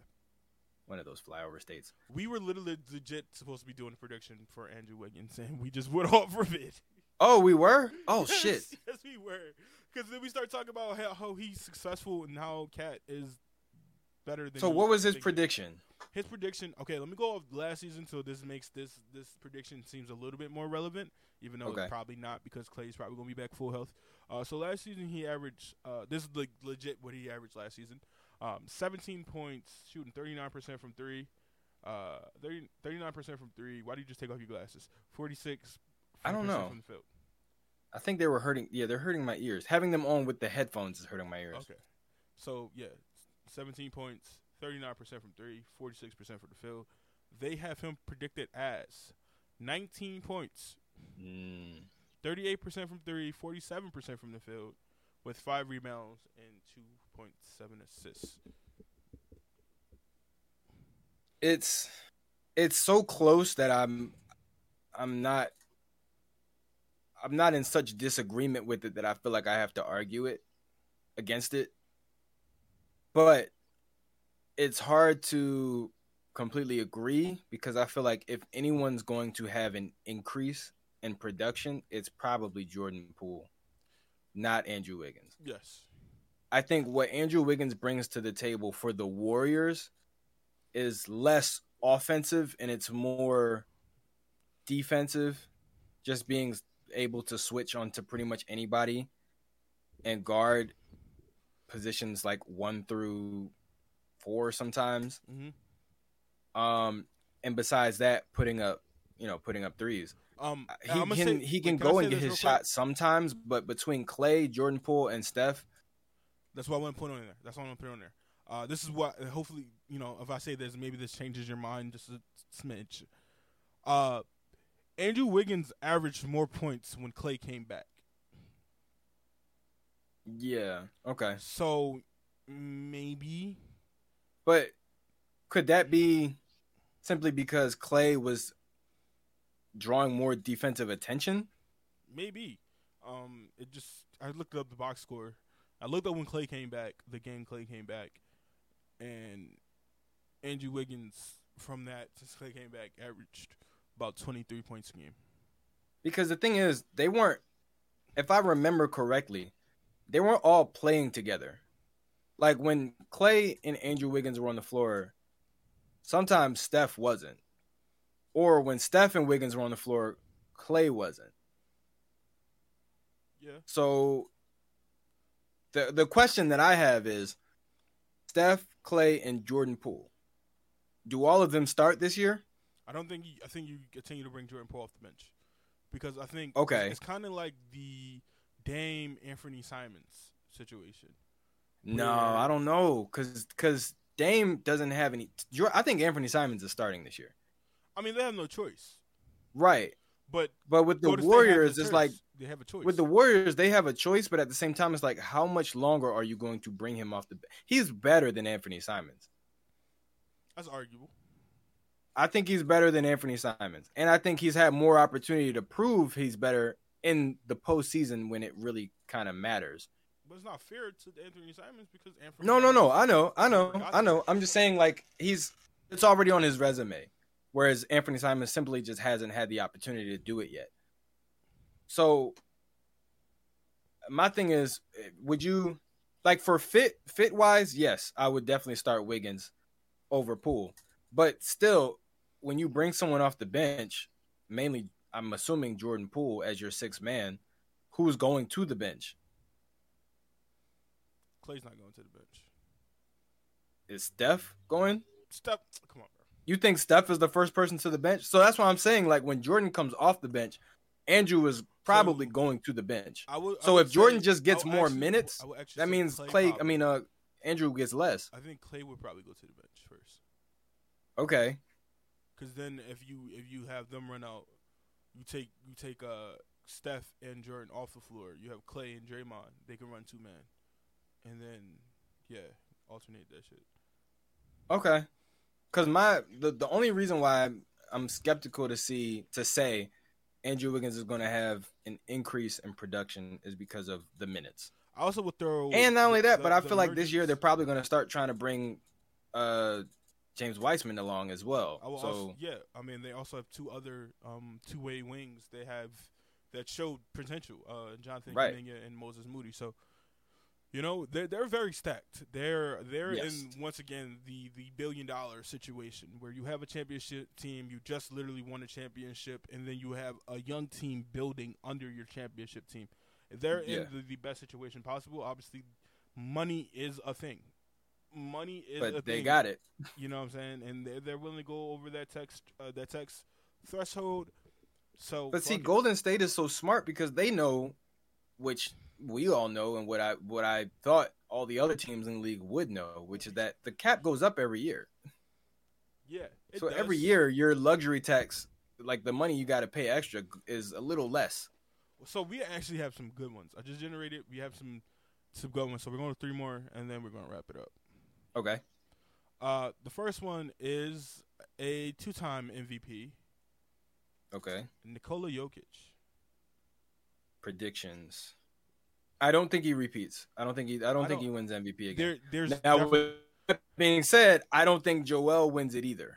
Ooh, who do you think wins it? Luka? I am not 100% sure, but I don't think it will be Joel or Nikola Jokic. I think it's going to be Joel. I think Joel is going to up his status from last year. I don't know if that's really possible, but I feel like he's going to do it. And I feel like voters' fatigue is a thing, so I don't think Nikola Jokic will win it. But I think Joel is going to win it. I think Joel is going to surge himself to win that shit. Like, I feel like he's going to have that type of season where it's like, fuck, how the fuck did he do this again? Like that, you can't deny. He's going to have a season that you can't deny. The only way that I see Jokic winning it again is if they're the number 1 seed. Because if Michael Porter Jr. It's not focusing. Focus for me. Do it. It's probably upside down. Kevin Durant has interest in reuniting with James Harden. Oh yeah, I saw that. The only way that I see Jokic winning it again is if they're the number 1 seed. Because if not, the addition, like having Jamal Murray and Michael Porter Jr. come back, will actually probably hurt him the way that it hurt Joel. Because his team will be better around him. So if they can't turn that into more success, which is at least a top 3 seed, I think having better teammates and not much better of a record will actually hurt his MVP chances rather than help it. I personally believe the Sixers have a better chance of being the number 1 seed than the Denver Nuggets. Right. I just think there's a lot of young teams in the West that view that as their championship because they're probably not really going to. Like Memphis might go, we want the number 1 seed. Like we want that. You know what I'm saying? I feel like Memphis is still probably 2 years away from being like Dallas. That. Yeah. They might view that as a championship, so they might gun for it. Like teams like the Warriors don't give a fuck. wherever we No, seated, the Warriors don't care. wherever we're seated, that's where we're going to go for. I think the Sixers are also in that type situation, so then maybe that kind of defeats my argument. Where we I don't just think wanna get so. They're healthy, but I don't think the Sixers are gunning for the number 1 seed anymore because I think if That's what I'm anything, what saying. happens. Oh, okay. I was think like, if we anything, don't- what happened in 2019 or 2021 with Atlanta proved that being the number 1 seed doesn't necessarily No. guarantee anything. I mean, LeBron has proved being number 1 seed does not fucking matter. Any seed Yeah. I am, I'm going to the finals on the East. Yeah. The East. Now I can't say that now, but Can't say that now. when he's with the East, any seed LeBron was going to the finals. It did not Right. matter. So Right. that's kind of how I feel with the top 4 seeds. I don't think anybody cares. But seeding does matter when it comes to MVP. Yes.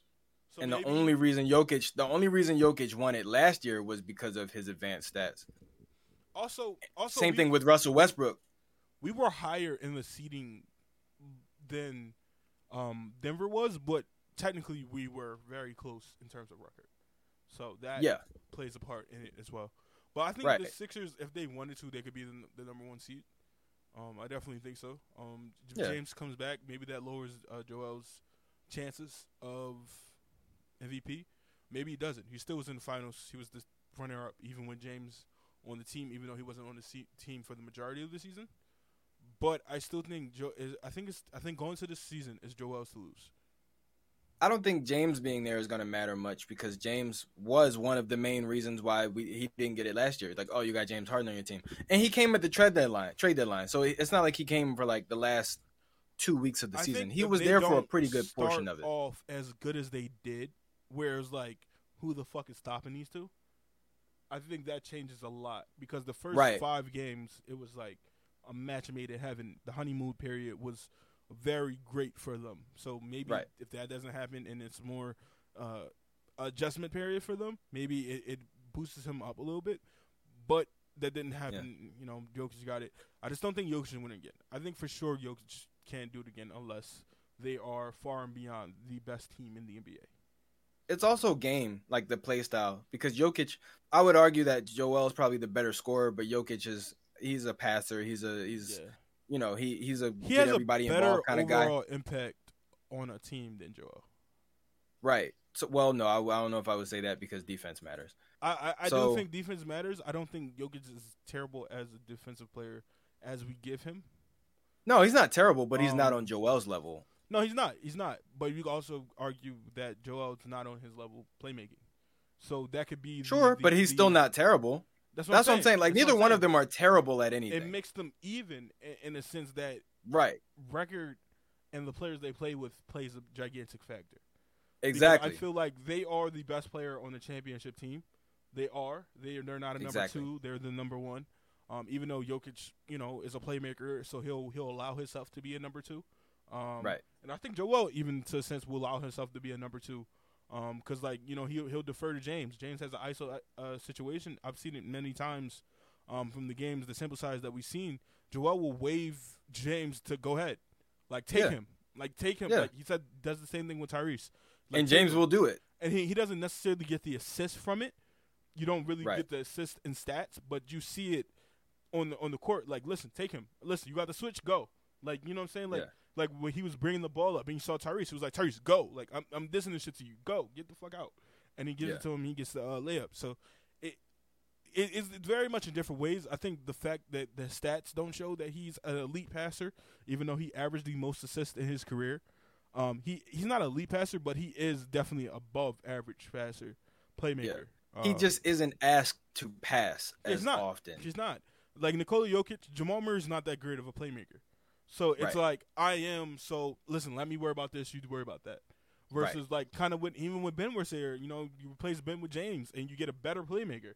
So it's like Right. I don't really need the ball in my hands, even though he still were bringing up the ball. He wasn't doing as much when James Yeah. got there. Tyrese played been more of a factor to that too. So it's like you know, it's literally a flip of a coin with them. Yeah. When it comes to this season, I think because Joel and Nikola are so even talent-wise, and like you said, the players around them and the record and seeding plays such a big part in who gets what award. I think having Jamal excuse me, I think having Jamal Murray back and Michael Porter Jr. back at some point will have the same effect on Jokic that having James Harden and Tyrese Maxey had on Joel when it comes to MVP voting and all that kind of stuff. Okay, could we also point out how unbiased I was? I was very unbiased. Yeah, you were very unbiased. That was great. I was very unbiased. I could have been. That was great. I was like, no, let's not do that. Like I really surprised myself. I'm like, am I really fucking defending him? Like I was like, no, I mean, there's this weird thing in like the NBA community that feels like people believe that Joel Embiid fans can't be Nikola Jokic, fans, or Nikola Jokic fans can't be Joel Embiid fans, or you can't praise one. You can't praise one without putting the other one down. And that's just not the case. Like we recognize that they are both amazing players. And you're never going to hear me say Nikola Jokic does not deserve his 2 MVPs. Literally, we said it was a flip of a coin. Like literally, either one could have it. He won both times. It's like I would throw Giannis in there as well. Yeah, I would throw Giannis in there as well. Like the three of the best players in the league right now are bigs. Yeah. And I think that's cool enough that you don't have to go and like overanalyze which one of them is better than the other. And there's also still a rarity that these two bigs are faces of their franchise, and also are in a way faces of the NBA, collective face of the NBA, because the world, the NBA is going more global with their sport. Luka's coming up. You have centers. When you draft a center, you go, oh damn, they could do this. They could do this now. You know what I'm saying? Like Alfred Sengun, I would throw in the fact Domantas Sabonis, where they're no longer just the prototypical bigs. They do have qualities of a prototypical big, but they also can do more. So the big has changed, but those two guys separate themselves so much that it's still a rarity to see bigs like them. Yeah. Between Joel Embiid, Nikola Jokic, Luka Doncic, Giannis, I would throw Pascal in there. I would throw Sabonis in. And who else? I would say maybe I don't know. There's probably like one or two other guys, but like I think not the from America, world. Or are we talking about overseas? Not from America. Cat as well. Yes, Cat, Dominican Republic. He like the fact that there's so much talent coming from other places now, I think is proof that the NBA is evolving, but in a positive way. Yes. And there are some older people who are a little bit sort of put off by the way the game is played today. But at the end of the day, it's just a phase. Like the NBA changes in phases. It always has, it always will. There was a point in time before Wilt Chamberlain and Bill Russell and Kareem Abdul-Jabbar when the guards were the kings of the league. Like you didn't see 7-footers. You just didn't. Yeah. So when people say, "Oh, well, the big man is back," you got to remember that there were points in time before the big man was what it is, or what it was in the 80s and 90s anyway. Not even 90s. I would say the 90s was more of a guard league anyway. I would say there was a point in time where there was parity. I think when you had Hakeem, then you had Jordan, you had Kareem, and you had Magic. You know what I'm saying? There was a parity. I think it's still heavy. I think right now we're in the age of the wings. Like we're in the age of the wings right now. It's their time to shine. But I think because I don't even know if I would say the age of the wings or the age of length. Age of length, yeah. Because you got it, like literally because analytics says if you have a short arm span or you take deep twos, you're not a good player. Or you're not an efficient player, yeah. So it's like I would even say the age of length because wings. I mean, technically speaking, like Terry Rozier was a wing. Like, wings. There's a specific kind of wing that people are looking for, and bigs, like guys who are long and athletic and who can handle the ball and who can shoot. That's what everybody's looking for. Between like 6'8", 6'9", and up, who can handle the ball and shoot. That's what everybody wants. I'm like, now and those players have always been around. Yeah, but they, when it's not your time, like people were saying, like I said literally on this podcast for Jahlil Okafor, he was born in the wrong era. Yeah. If Jahlil Okafor was born in the late 80s, early Yep. 90s, Jahlil Okafor would be a fucking NBA Hall of Famer. Yeah. Like legit, Absolutely. not even fucking around. No, like I'm not just playing around or just throwing that shit. He will legit be an NBA Hall of Famer. Look at his game. Like back to the basket, don't shoot threes, has a little mid-range game, but mostly back to the basket. That is a Hall of Famer in the 90s. You could even argue that somebody like Scottie Pippen in today's NBA would be Everybody would still want Scottie. Like everybody like Scottie would in today's NBA, Scottie might have more value than Mike. Yes. Not to say that Mike wasn't as good, but just because he's smaller. Like the simple fact that Scottie was bigger, when it comes to drafting, most teams are gonna go for Scottie than they are Mike, just because of the potential. I think when we saw that change, I think it was the 2016 draft. Okay. Where it was like kind of cemented. Like this is what the league is going to be going forward. Yeah. You had a 6'10" point guard, a 6'10" shooting guard that were the first two picks. Yep. I'm not saying that they started it, but it was like that was the year and a that 6'8" and a 6'8" shooting guard who was the third pick. Who's the third pick? Or 6'7". 6'7". Oh, Jaylen Brown, yeah. Jaylen Brown, where it was kind of like, oh shit, like all these motherfuckers can do damn near everything except for Ben Simmons. Yep. And everybody else can do it. You know, they can do a lot of shit. Well, like, even then, honestly, at that point, Ben Simmons, he put up jump shots. Like he wasn't a 3-point shooter. But if you go back and watch Ben's like summer league highlights from that year, that shit. Like, he was pulling. He was knocking down mid-range jump shots left and right. He took some threes too. So it's like, you know, obviously things change, but going into it, it honestly felt like it was very obvious that was the direction that the league was going in. Younger, longer. And it was one of the first years when people stopped caring about strength. Because remember, like pick? Kevin Durant got like ostracized like crazy for being skinny. Yeah, for sure. Like they were really arguing that he should have been picked lower during the draft process because of how skinny he was. He couldn't barely do the bench press. Yeah, he could barely do one rep. Yeah. And they made that such a big thing because, you know, like I said, traditional people, they thinking, listen, you got to pay down low. Because like, literally, there was nobody like Kevin Durant. Like, because of his height, people had him as a power forward. I was like, yeah, bro, you're going to get killed. But he's like, I'm not going to be down there. like, even Dirk, to a degree, came in as a skinnier kid, had to put on some weight. Not necessarily muscle, but he put on weight. And it was like, okay, Dirk now fits that mold.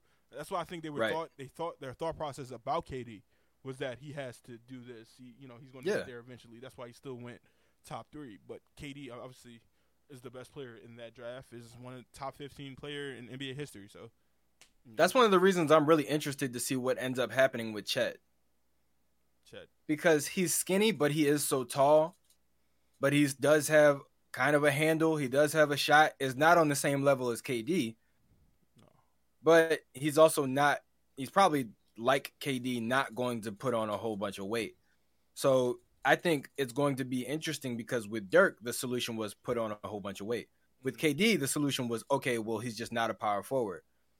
With Chet, I don't know what's going to happen because he's not going to put on a bunch of weight like Dirk, but he also can't play shooting guard / small forward like Kevin. Mm-hmm. So I don't know what he's going to be or what he's going to do. So I'm anxious to see how that's going to work out for him. For Jovic. Nikola Jovic? Yeah, and Bobo. Like, yeah. You, dude? Like, what do you do? Like, you know, you shoot well. You're not great defenders. Yeah. But you're a good I would argue, defender. But you play on the perimeter, but you're not a good perimeter defender. It's like so much shit that goes into this. And, you know, the teams that they were drafted to are great teams because they're a team not trying to compete. They're like, go out there, develop your game. We'll see what you're good at. Then we'll draft or assign to fit the needs that you have, the holes that you have. Like, that's literally where they're at right now. The only thing with Bol is I would argue Bol probably has a better handle than Chet. But well, yeah. So Bol could play small forward. I think He could play very, very small forward. A big small forward. Yes. Oh God, we were talking about. I forgot who we were talking. We were talking about. We literally went from Jokic to the modern day big man. Jokic shouldn't be to modern day big man. So we went on that run. We are at currently hour and 40 minutes. That was an hour. Literally, this was supposed to be an extra segment. This was literally supposed to be an extra segment, and this became longer than the original segment. It did. The original segment was literally 40 minutes. We went. You know why? Because we had our draft. We had our players down already before we started the draft. Yeah, we did. So we kind of rolled through that pretty quick. All right, let's do one more. We were going to originally do two more, but no, let's just do one more because we're going to find a way. No, this was the second one. No, it wasn't. Yeah, we were going to do two more, and then we did Jokic, no, and then there was one more. Three more originally. Oh, okay. I actually want to go a different route. Let's end it on a homer. Okay. End it on a homer, and one of the people that are here is one of my picks in the draft, Matisse Thybulle. Matisse, before we did the, what am I thinking about? We did the PJ Tucker signing. Matisse was probably slotted in to start. Oh shit. All right. So to back this in a way, James did unlock Matisse. Yeah. James definitely unlocked Matisse, and that's why I kind of wanted another playmaker off the bench to do that on a more consistent basis. I wanted another playmaker. I really wanted Rondo, but Rondo's in some shit right now. So we're gonna let that stay there. But they have Matisse averaging 8.5 points, 47% from the field, 32% from three, with 1.6 blocks, 2.5 steals. That is crazy as hell. That sounds crazy for anybody else coming off the bench. That 2.5 steals and 1.6 blocks. Yeah. But that's fucking Matisse Thybulle, and he fucking can do it. That's the craziest part about it. Now, is that a prediction or is that his last year's stats? No, his last year's stats. Because I was going to say, that sounds pretty close to what he already was doing. His last year's stats, he didn't average 2.5, but the blocks, he averaged 1.7 on steals and 1.1 blocks. This is a 6'5" shooting guard. This is a wing that is averaging a block. Literally. What were his points last year? Last year, he averaged 5.7. The year before that, his first year, 4.7. Next year, 3.9. This year, 5.7. And he shot 31% from three. But when James got there, he shot 38%. Okay. See, that's the biggest thing, though. Like, I think the prediction has his blocks going up, right? Mm-hmm. That has steals. His steals going up. Yeah. And his points going up by 3 points a game. I think that will happen just because I think he makes, on average, one more three per game. Yes. They have him taking 3.5 attempts. Yeah. Last year, he took 2.2. So, yeah, literally another 3-point shot a game. Yeah, that's the only thing. And because he took that. See, that's the only thing that I really see changing is he'll probably take one or maybe two more threes a game. Yeah, and I think it's actually no. I'll say one because he's not going to be playing with. He's not going to be starting, so he's going to be spending most of his minutes with D'Anthony Melton and Daniel House and George Niang. Yeah. So he really probably won't be shooting a whole lot of threes. So is Shaker a backup point guard? No, Melton is. He should be. Melton is more of a bucket getter. That's fine. As a sixth man, that's fine. But I still want, obviously. We don't have one. We really don't have one. We don't have a playmaker off the bench. I mean, Trevelin Queen is our closest, literally. It's literally our closest playmaker. And, if we're going to play Trevelin Queen, I really liked from the first time we signed. Actually, I did. I wouldn't say I didn't like him from the first time we signed him. You like him from the highlights you looked up after we got him? After we signed him, and I was like, who the fuck is this guy? And then the first play is a windmill dunk, and I go, oh, he's my favorite player. And that's literally how you get me on your side. You do a windmill dunk, and I go, yep. That's what Matisse did. Did a windmill dunk. I was like, oh, yep, I want him. Trevin Queen is a playmaking. He's 6'7". Kind of remind me of Ferk, but not as consistent for three, but a better playmaker. Only thing that kind of makes me nervous with Trevin Queen, obviously we're going to hop back to Matisse, is that his turnovers, even in Summer League, were too fucking high. Yeah. Like he's not. And that's one thing you kind of see a lot from younger passers. He's 25. No, I mean like, he's 25 years old? Yes. How long has he been in the league? This is his second year. Yeah, no. I mean young, career young. What you mean? Like career young, like not long in the NBA. No, not at all. Like getting adjusted to NBA defenders as a passer is tough. Yeah, because even Ben, like we people forget the Sixers were one of the worst teams in the league, even when we were the third seed back-to-back years with Ben Simmons as a point guard. We would still average some of the highest turnovers in the league. Yeah. It's crazy because we were on the bottom half of the league with turnovers. Did a better job. This year. Because a lot of people didn't fucking pass the ball. But, you know. Well, and we don't have Ben who passes unnecessarily. That's the thing. That's what I mean about like guys who are passers but who are like young in the league. They make unnecessary passes. Yeah, we didn't have Ben jumping up before he made a fucking pass. 7 times like game. Unnecessary passes, jumping into the air and then trying to make a pass, making a pass at the end of a shot clock, like instead of just shooting the ball, making a pass when you're wide open. Yeah.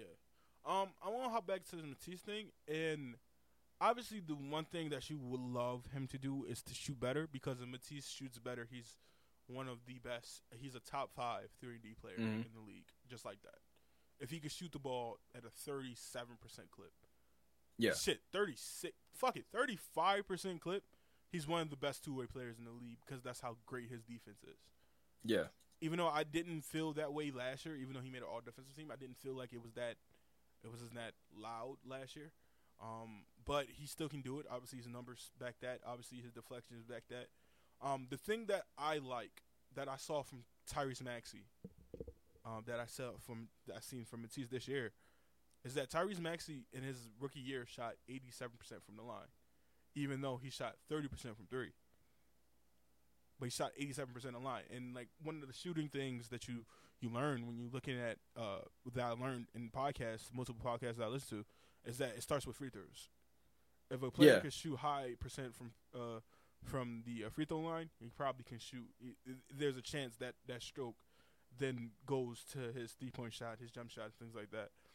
Matisse Thybulle went from shooting, let's see what his free throw number, 61% first year, 44%, and then shooting 79% from the free throw line this year, on more attempts than he's ever had in his career. So that kind of gives me a better sign that shut the fuck up. It gives me a better sign that, you know, maybe this is the year. He is 25. He was drafted out of Washington, a little older, so you kind of are established to who you are at that age. But that doesn't have to be. It does not have to be. You work on your shot, literally, bro. Look at Magic Johnson. Magic Johnson was a terrible shooter when he first came into the league. When he finished his career, he was one of the better free throw shooters. If Matisse Thybulle gets his shot, you either do one thing, do one or two things with your Sixers. You're trading Tobias Harris, you're moving PJ to the 4, and you're putting Matisse into the starting lineup, or you're taking PJ out and you're putting Matisse in. Like, Matisse becomes a starter if he could shoot that 3. Like, you can imagine, like the same Ben situation, but obviously Matisse will take it. Listen, your career, your money can be longer if you just get that shot down. Like, literally. Yeah. Especially, pretty much. Even Ben has a longer career just because he is a 6'10" point guard and he could do a lot and he's an all-star already. But for somebody like Matisse, that can be very beneficial to you, who is a rotation guy, but could be like that one of the top two-way players in the league. Ben's shooting. People don't see Ben's shooting as big of an issue because of his size, his passing ability, and his ball handling ability for his size. So it's like he can, even if he can't shoot, he can blow by guys. Like he can get past you and get to the rim. That's why I kind of was like hoping he would play just to see what they would do with him, because Yeah. literally you can take Nicholas Claxton out the game and literally have Ben Simmons be your center. He's not he's not a great interior defender. He's more of a perimeter guy. But just imagine being able to switch everybody. I mean, stuff for Kyrie, but like just imagine being able to do that with your center. He's a lob catcher. You know, basically does a lot of things to mimic a center. I would compare him to more athletic Domantas Sabonis in a way where he could play make and just in that mode of a guy who can even Jokic to a degree. Even though they're going to be playing back off him, but like because they're backed off of you, you do a little cut, have somebody do a handoff, like what he did with Steph and what he did with JJ. Okay, you're going to be off of me. JJ's going to come off this curl and he's going to be wide the fuck open. So and once he do that curl and he's wide the fuck open and you run up to defend him, I'm at the rim now. So it's like he works a lot of ways, but it would definitely help a lot of teams. Obviously the Brooklyn Nets if he would at least even attempt a mid-range or jumper. So let me ask you this while we're on the subject of Matisse Thybulle. Do you think he finishes the year with the Sixers? I think so. Okay. And this is my reasoning behind it. The East is it's more physical. Yeah. You have Giannis. You have, DeMar DeRozan, Zach LaVine. You have the, Cades, the emerging young players, Cade, LaMelo. A lot of perimeter guys. I think PJ is getting older, even though I feel like he still can do it. But having Matisse in your back pocket definitely helps. And for I would just sing out. He's done a lot of great defensive moments, but I'll sing out one game. That game against Steph Curry. Yeah, when he was going for the record. When Steph was going for that record, and Matisse locked his ass down. Yeah. To a point where I've never seen Steph. Like, Steph still was going to get off a little bit. I think he still ended with 18 points. But nobody has ever made Steph work like Matisse made Steph work. Yeah. That alone is the reason you keep him. Right? And I was obviously opposed. Like, if you're going to trade Tobias, trade Matisse. Like, because you might have to because you don't want to trade another first-round pick. Like, unless that you're doing that to get that off the books, you keep him. Because it makes more sense to keep him. Like, if you're going to get a team like the Miami Heat where Tyler Hero comes off the bench and you have one of your best defenders come off the bench, that bodes well for you. Even with Milwaukee, they have Grayson Allen coming off the bench. Yeah. That slows that. You know what I'm saying? Like, he can do that. And then another guy I would love to bring up, I'm deferring to Paul Reed.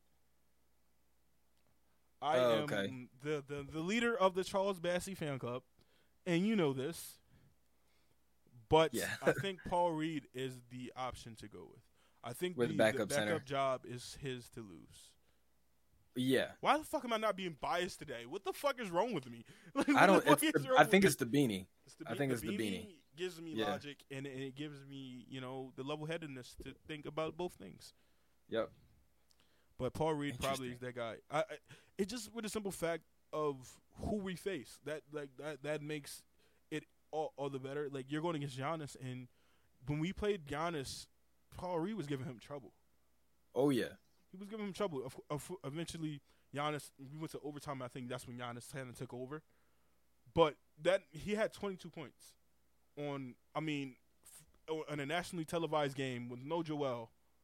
And, Paul Reed is considered a nobody to anybody who doesn't watch the Sixers. So that nobody kind of showed you up. Or watch the G League. Or watch anything like that. So Paul Reed is another guy who you keep. And Paul Reed's also not scared to shoot. If he's open, he'll take that shit. He'll do it, yeah. He'll do it. You don't want him to, but he'll Paul Reed's motto is fuck it. Fuck it, we ball. Like, I'm an NBA player, bro. Like, I'm going to take it. I would definitely prefer Charles Bassey taking the 3 than Paul Reed, because Paul Reed's form is fucking ugly as fuck. But see, the difference is, I think the reason why Paul Reed gets the nod is because Charles Bassey might be too much like Joel. Like, Paul Reed, you take Joel out and you put Paul Reed in certain spots where it just works. We've seen Paul Reed start with Joel. And Yeah, that, exactly. in that game against Chicago when they put him on DeMar DeRozan, and he did a great, as good as a job you're going to do for a young player. DeMar DeRozan got in foul trouble early because Yeah. DeMar pump fake king, and they look so real that Paul Reed ass going to jump, Matisse Thybulle's ass going to jump. You know what I'm saying? It gets you, but the job he did, staying with him, his footwork was amazing. Like you can't overlook that. Obviously, I haven't seen that from Charles Bassey. I don't think Charles Bassey's even gotten that opportunity to even show that. But I think in that Toronto series, or earlier, or you could even say earlier in that Miami series with Joel sitting out, I think Paul Reed got a lot of Doc's trust. Mm-hmm. And it's hard for a young player to get Doc's trust unless you're like overwhelmingly good, like a Tyrese Maxey. So I think that alone is going to give him that push. And his mobility is what we need against guys like Bam Adebayo and Giannis and Jason Tatum and KD. Like, that's what you need against guys that are taller but are still quick and move and handle the ball like guards. Charles Bassey doesn't necessarily give you that on the same level. And for the most part, because you have Joel, besides fatigue, just to give him a break, the only reason you're taking Joel out of a game is if you want to try and go small. Yeah. So, Paul Reed's the best guy to put at the 5 if you want to do that. And what I brought up before could still stand, them going 41-41 or situation. Yeah. If the backup big is a big man, go Charles Bassey. If the backup big can shoot, go Paul Reed. Like, you know what I'm saying? Like, that could still stand, that could still go, but I think, like I said, it's Paul Reed's job to lose. Yeah. It's also going to matter if Joel's available or not, because on games when Joel isn't Charles playing. Bassey would start. Exactly. Kind of like the Dwight only came off the bench. Like, right. Tony Bradley was our starter. So exactly. So I think on games when Joel simply isn't playing, Charles Bassey probably starts and Paul still comes off the bench.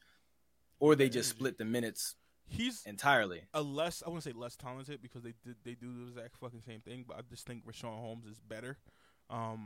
But he's like Richaun Holmes in the sense that he brings high energy. Like, literally, Richaun Holmes off dunks almost won us a game against the Lakers. Like, I think Richaun was just a little bit more restrained on the defensive end. Yeah. He wasn't a foul monster, like fucking. Yeah, he knew how to play without fouls, and he knew how to. He was a little bit more, I would say, not mobile, but I would say he was definitely more athletic. Yes, more athletic. He was constantly moving. Yeah, he very rarely ever stood still, and he could get up over guys. Yeah, and on the defensive end, like you said, he wasn't a foul monster. The rookie year that Dunk he had over Al Horford was fucking crazy, bro. Like, it was a thunk. Like, he threw that shit in there. He threw it in, yeah. And I was like... It was crazy. And it was his rookie year, mind you. That wasn't even regular season. That was preseason. And I was like, oh, okay, great. So yeah. I guess I could wipe my tears over us trading KJ McDaniels because we got him right back. Pretty much. I was so a bigger KJ McDaniels. A bigger KJ McDaniels, bro. I was so... Listen, KJ McDaniels is #1 fan right here. I was literally at the game where Tony Roden threw the lob. It was playing against the Magic. I'd never forget this. He threw the fucking lob. Yeah, and that KJ one McDaniel was like... somehow got that shit. And it's like, how did you, one, reach it, two, lock onto the rim, and then dunk it? It's like, bro, you were literally going out of bounds. Like, it did not make sense. I was there at that game, and I also watched when he threw the self lob to himself, and I was like, this is Andre Iguodala. This is Andre's back. Like pretty much. Yeah. That's what it felt like. And he had good shooting form. I mean, obviously he wasn't a great shooter, but his form was pretty. And it was like, he might be can fix that. And then we traded him to the Rockets, and I got sad and depressed. You were a huge KJ McDaniels fan. I was a huge Tony Roden fan. Tony Roden was that guy, bro. I used to love Tony Roden. He was a poor I was like, why do we still have Michael Carter Williams? I don't understand. Why is he still here? Like, he's played like 10 games this season. Like, why is he still on the, like, trade him? He is a poor man's garbage Derrick Rose. Okay, he's a Tony Roden? Yeah, a poor man's garbage Derrick Rose without the athleticism. Like, in terms of getting to the rim, his jump stops, his like, literally had the same like D Rose floater where he kind of the same fucking floater where fucking D Rose blew out both his knees. Yeah. And then he actually blew out his fucking knee doing that shit. That jump stop. Yeah.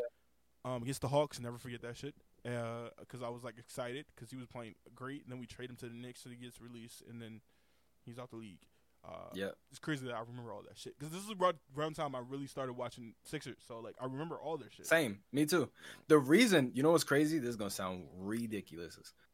I watched basketball as a kid, but I only watched the 76ers. When I got to high school, I started watching basketball and playing it more because we had literally nothing else to do. I went to high school downtown.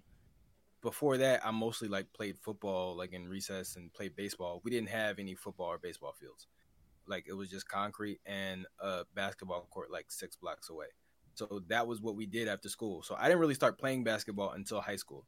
So like around 2000, I want to say 10 was when I started really like paying attention to the league and to basketball outside of just the 76ers. That was the first year I watched the draft, and we drafted Evan fucking Turner with the 2nd pick overall. I would like in to a draft that had DeMarcus Cousins, Paul George. Like, we took Evan Turner. Now, granted, he was player of the year in college, right? All this other shit, but we knew, we should have known. Hey, this was before the 3-point like shot blew up the way it has now, so I get it. But Sean, at the same time, it's like it was Evan fucking Turner. I'm not trying to flex on you, but the first draft I watched, we drafted Joel Embiid. So I'm not trying to flex on you, but the first draft I watched, we drafted our fucking franchise player. But look, but that year, 2010, was the first year that I really started paying attention to basketball. 3 years later, the process starts. I watch. No, 2.5 years. 2.5 years. Because 2012, that 2012 offseason was when the process started. No, it started 2013. 2013. Oh, yeah, 2013. 2013. Was traded for Nerlens Noel. Because what happened was 2012 offseason was when we thought we weren't going to have to go into a process because we got to the fucking Eastern Conference Finals and went 7 games. We got to the Eastern Conference semifinals and we lost in 7 games to Boston. No. Y'all. I'm saying y'all like I wasn't a fan. No, y'all did. I'm saying nope, we didn't. Y'all. No, because you beat Derrick Rose. Derrick Rose got injured. That was the first round. We were the 8th seed. They were the 1st seed. Yeah, we beat them in the first round. The second round was against Boston. And if y'all would have won, it went to the Eastern Conference Final. I keep saying y'all, but I wasn't. We lost. We lost in Game 7 to Boston in the second round.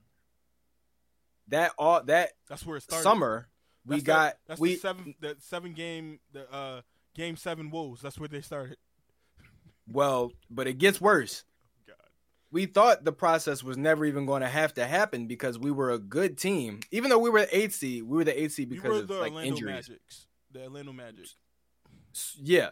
We were the 8th seed because of our players were older and they weren't playing all like we had injuries and stuff like that.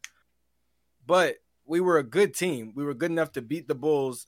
They ended up losing Derrick Rose and Joakim Noah, but we still took the Celtics, who ended up going to the finals, to 7 games.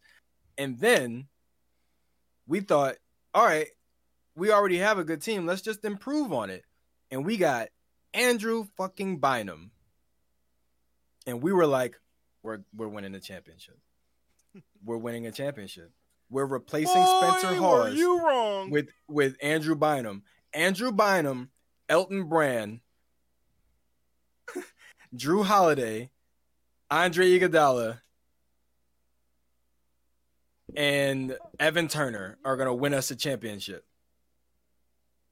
How'd that work out, Sean? Well, if I remember correctly, Andrew Bynum had a foot or a leg injury. He ended up aggravating said injury and making it worse, bowling in a bowling alley. I mean, I'm not 7 feet tall, but I still can't wrap my head around how you injure yourself bowling. Aside from just taking the ball and dropping it from 10 feet on your foot, like I don't know how you do that bowling or why you go bowling in the first place. So there was that. Also, I believe Elton Brand retired.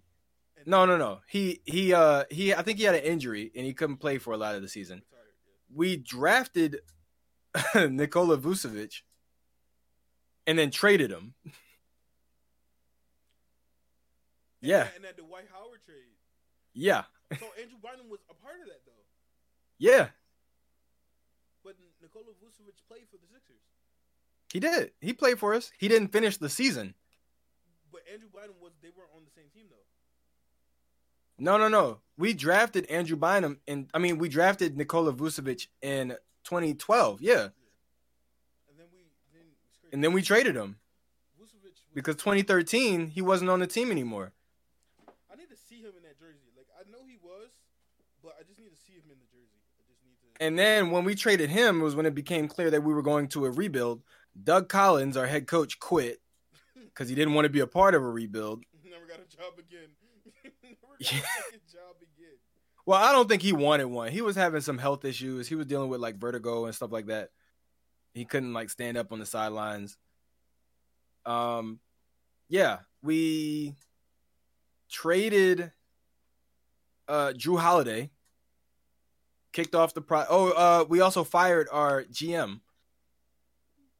Replaced him with Sam Hinkie. Yeah. Sam Hinkie comes in. He says, "Nope, we're not doing this." Trades Drew Holiday to New Orleans for the number 6 pick, which ends up being Nerlens Noel. And the process starts. He looks so weird in the Sixers jersey, bro. Yep. It happened. And it was the process jerseys, which are like, we're not great jerseys. They weren't. Nikola Vucevic was a Sixer. Mo Harkless was a Sixer for like 10 minutes. Yep. Oh, and if I'm not mistaken, Mo Harkless also went to Orlando with Vucevic. I can't remember if it was 2010 when we drafted Evan Turner, but there was a year when Allen Iverson came back. 2009. 2009. 2010. Yeah, it was just like it was a very weird 3-year stretch for the Sixers. I wasn't watching 3-4 year stretch. For that stretch, but I do remember my grandma reading the newspaper, and it was like AI's return or something like that, and he was like, There was a picture of him kissing the logo. Yeah, his first game, he knelt down and kissed the 76ers logo. Yeah, like because I wasn't a Sixers fan. I knew who Allen Iverson was.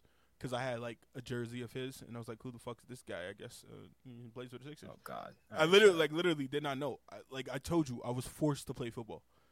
I was literally forced against my will to play football because I was a stocky kid, had wide shoulders. There was like football player. I was like, fuck. And then I was, I didn't really watch it because I was like watching Ray Lewis fucking tapes. Like I was literally watching Ray Lewis. And then, I eventually was like, fuck, bro, fuck football. I didn't even say that because I didn't stop playing football until I was 18, and I started when I was 8. And so 10 years of my life was fucking football. Yep. I mean, 9. Yep. 9.5. I got injured a year. Well, injured 2 years, so 8 years of football. More than my life. I hated it. I fucking hated it. Bro, I never wanted to be a football player. So showing this story. Never did. Never fucking wanted to. But it was like, you have to because you are big. Has anybody ever seen the movie? Anybody who's listening to this, if you've ever seen the movie, great movie. One of the greatest sports movie of all time. No, Crossover. Oh, I haven't seen that. You've never seen it. I know you've never seen it. No. It stars Anthony Mackie. And that sounds so familiar.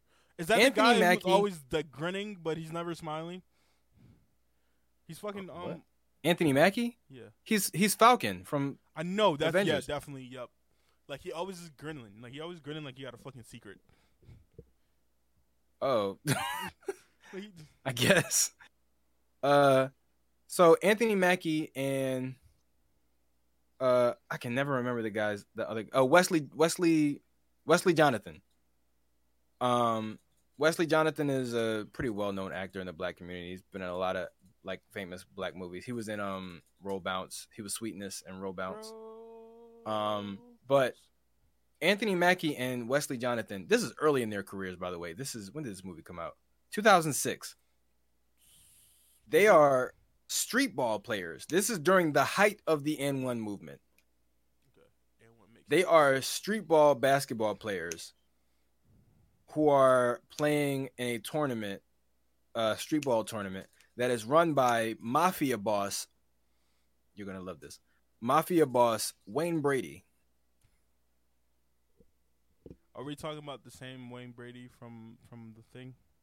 Yes. Yep. Okay. Cool. Yeah, Wayne Brady. From every white thing ever. Non-threatening Wayne Brady. This is also why Wayne did that. You remember the Chappelle Show skit when he was like, gangster Wayne Brady? He's like, is Wayne Brady going to have to smack a bitch? Like, so in the movie, Wesley Jonathan plays a basketball. Like, they're both basketball players, but the difference is, and Lil JJ. I don't know if you remember him. He was like a Nickelodeon. Oh, Just Jordan.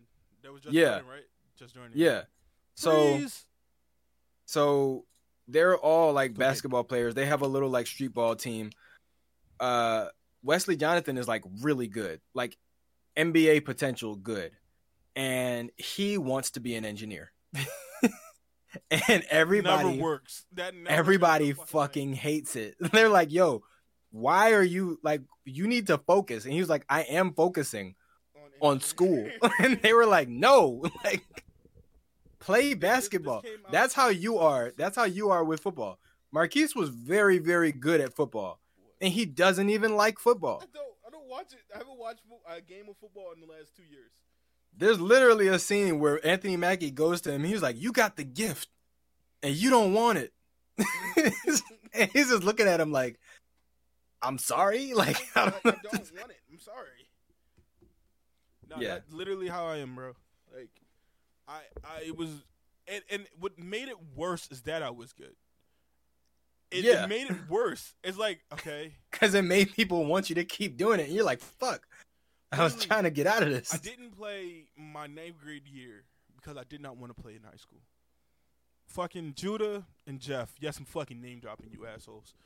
We're 11th graders about to be seniors that year. And they, like, every fucking day. Bro, you should try out, bro. Tryouts are next. You know what I'm saying? Happening in the summer, bro. You try out, bro. End of the year, try out, bro. Just try out. I was like, all right, fucking I try out. I try out and make the team. I was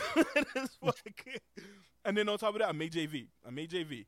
I played 3 games of JV, and then they called me up. I was like, bro, what the fuck? And it's like, it's kind of your pride fighting itself. Because it's like, I don't want to do this, but yeah. But I also don't want to suck. Like, I'm that bull, bro. Like, I'm that. Yeah, it's like, I don't want to do this, but I also, if I'm going to do it, I want to do it well. But then when I do it well, people want me to keep doing it. So it's like, shit. Bro, that's me at work. That is legit me at work. It's yep, like, now I have a reputation of being great at it. I mean, it's like, I really want to slack off. But once I slack off, it's a problem. And that's how it was. Like, my 12th grade year was my worst year of football. Because I saw the fucking light at the end of this. Like, I saw it. Bro, I wasn't coming to practices. I'm not going to have to do this anymore. Bro, I wasn't coming to practices. I lost my starting spot like 3 times. And then the fact that they gave it back to you twice is the fact that they gave it back to him twice. They gave it back to him. It should be proof of how good he was. They took it from him 3 times. Literally, they were literally like, all right, Marquise, listen, you got to get it together. All right, you're not starting anymore. 2nd time. All right, you know what? We're going to give you 1 more chance. 3rd time. Okay, listen. No more chances after this. And, because, like, the final game, we had a Turkey Bowl game. And it's crazy because nobody was showing up to practice. So, literally, there would probably be, like, maybe 10 out of 40 people on the team showing up for practice. Right? And our coach was like, y'all gonna fucking lose this last game. Y'all fucking lose it. Shit. Like, he was going in on us. Sean, we beat that so we shared the team. We shared the field with Palumbo. Like, literally, we have from 50 to touchdown. They would have 50 to the other touchdown to practice. Yeah. And they would, like, because they was there every day, disciplined, doing all the drills, shit like that. On the days that I would go like twice a week, but we had practice damn near every day. Y'all played Palumbo. We played Palumbo. We beat Palumbo 56 to 3. Oh my god! And our final game that we were just bullshitting. They didn't get a touchdown. Bro, they didn't score shit, bro. They got. You know what it was? Your coach lit a fire under you because he was like, "You think we need to come to practice to beat these motherfuckers?" Bro, we watched them practice. We're gonna show you. Yeah, it's like we gonna show you. Cause like we would literally like that in the summertime, we would literally scrimmage against Palumbo. They're right there. Like we really scrimmage against them. I'm like, bro, they're not good. Like people just did not care. Like me, what I mean, I did not give a fuck. I just did not at all, bro. Fuck it, fuck you, fuck football, fuck you, fuck the pigskin, fuck all of it. Fuck this helmet. I won't eat pork no more. Like, fuck these shoulder pads. Fuck these socks. Fuck these cleats. Fuck all of it. I'm done. I'm literally done after this shit. Do I have my cleats? Oh no, I don't. My cleats that I played with are in the basement still, because my mom wants them, and I'm like, cool, take it. I don't fucking use them again. I'm not using them again. Go ahead. I can't imagine seeing you in shoulder pads, because if you've seen Marquise in person, maybe one day we'll do a meet and greet or something like that. He looked. If you've ever seen Cats Don't Dance, you remember Darla Dimple's butler, or if you've ever seen One Piece, like Bartholomew Kuma. Like there's cartoon characters with shoulders like Marquise. I can't name a single human with shoulders like Marquise. Maybe Kevin McHale. Dude. But his like it may or fucking what's his name, the coach for the Lakers and the Bulls, Phil Jackson, also has very wide shoulders. They're tall, so it doesn't look as weird. Not to say Marquise looks weird, but Marquise has very wide shoulders and he's not super tall, so it's like it's a jarring sight when you first meet him. Yeah. The idea of you wearing something that makes your shoulders look bigger sounds crazy to me. You probably look like Vegeta. Like when he first comes down and like I forgot Marquise doesn't watch anime. All right, let me think of something. An alien. Some alien. This is true story. We had to get special ordered shit for me. And I had it for all my 4 years. So, like, obviously, when you play football, you meet a lot of other people like you. There was a lot of other wide-shoulder motherfuckers. I just had the widest fucking shoulders. So, it was a lot of other ones. So, literally, we got the NFL versions of the pads where there's, like, no fucking... So, normally, there's, like, a little fucking shoulder thing. Yeah, a little shoulder thing on the side. We didn't get those. We had the joints where we had free motion of our arms, shit like that. It literally, like, kind of sits on top of your shoulder. Yeah. We didn't have that. It doesn't curve around. Yeah, I remember. I played football for a little bit. No, the reason I said curl around because it was removable, so it like kind of hanged a little bit. Yeah, I remember. So, we had to get special ones made for like me and like 3 other guys, all linemen.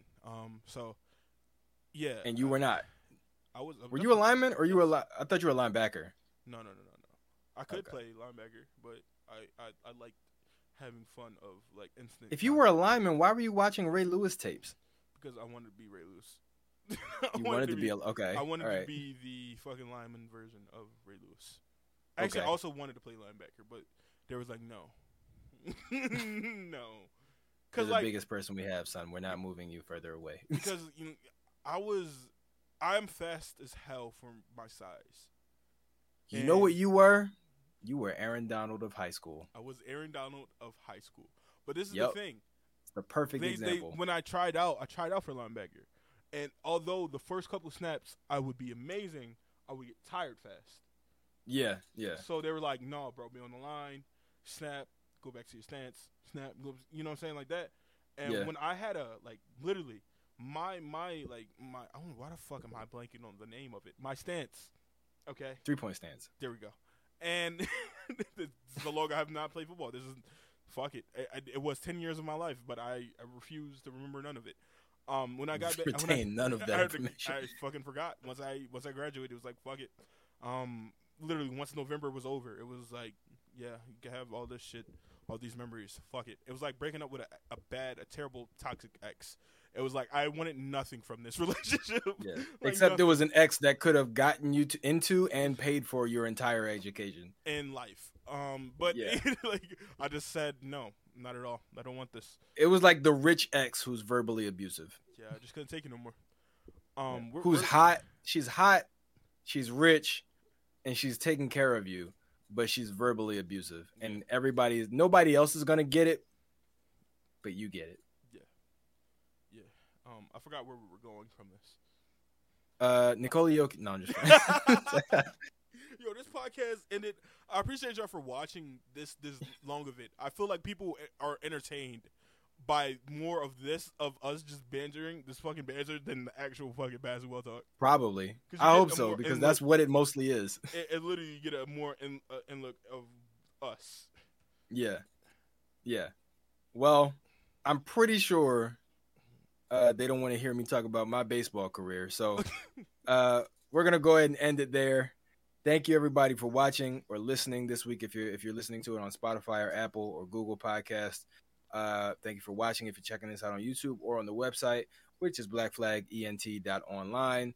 Follow us on Instagram and Twitter. You can follow us individually, or you can follow the Lowlights Network on Instagram or Twitter.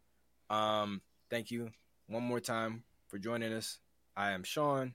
That is Marquise. Sometimes he is Marquise. Other times he is Bethany. Sometimes have a good weekend. I am Batman. Oh no, he's not. He's never Batman. Sometimes he's the Joker, sure, but never Batman. You're sort of a Joker, not in a bad way. I mean, like, you're crazy. Something about that was racist, and I'm not going to stand for it. Black Lives Matter, Sean. Which part of it was racist? Bye, people. I would assume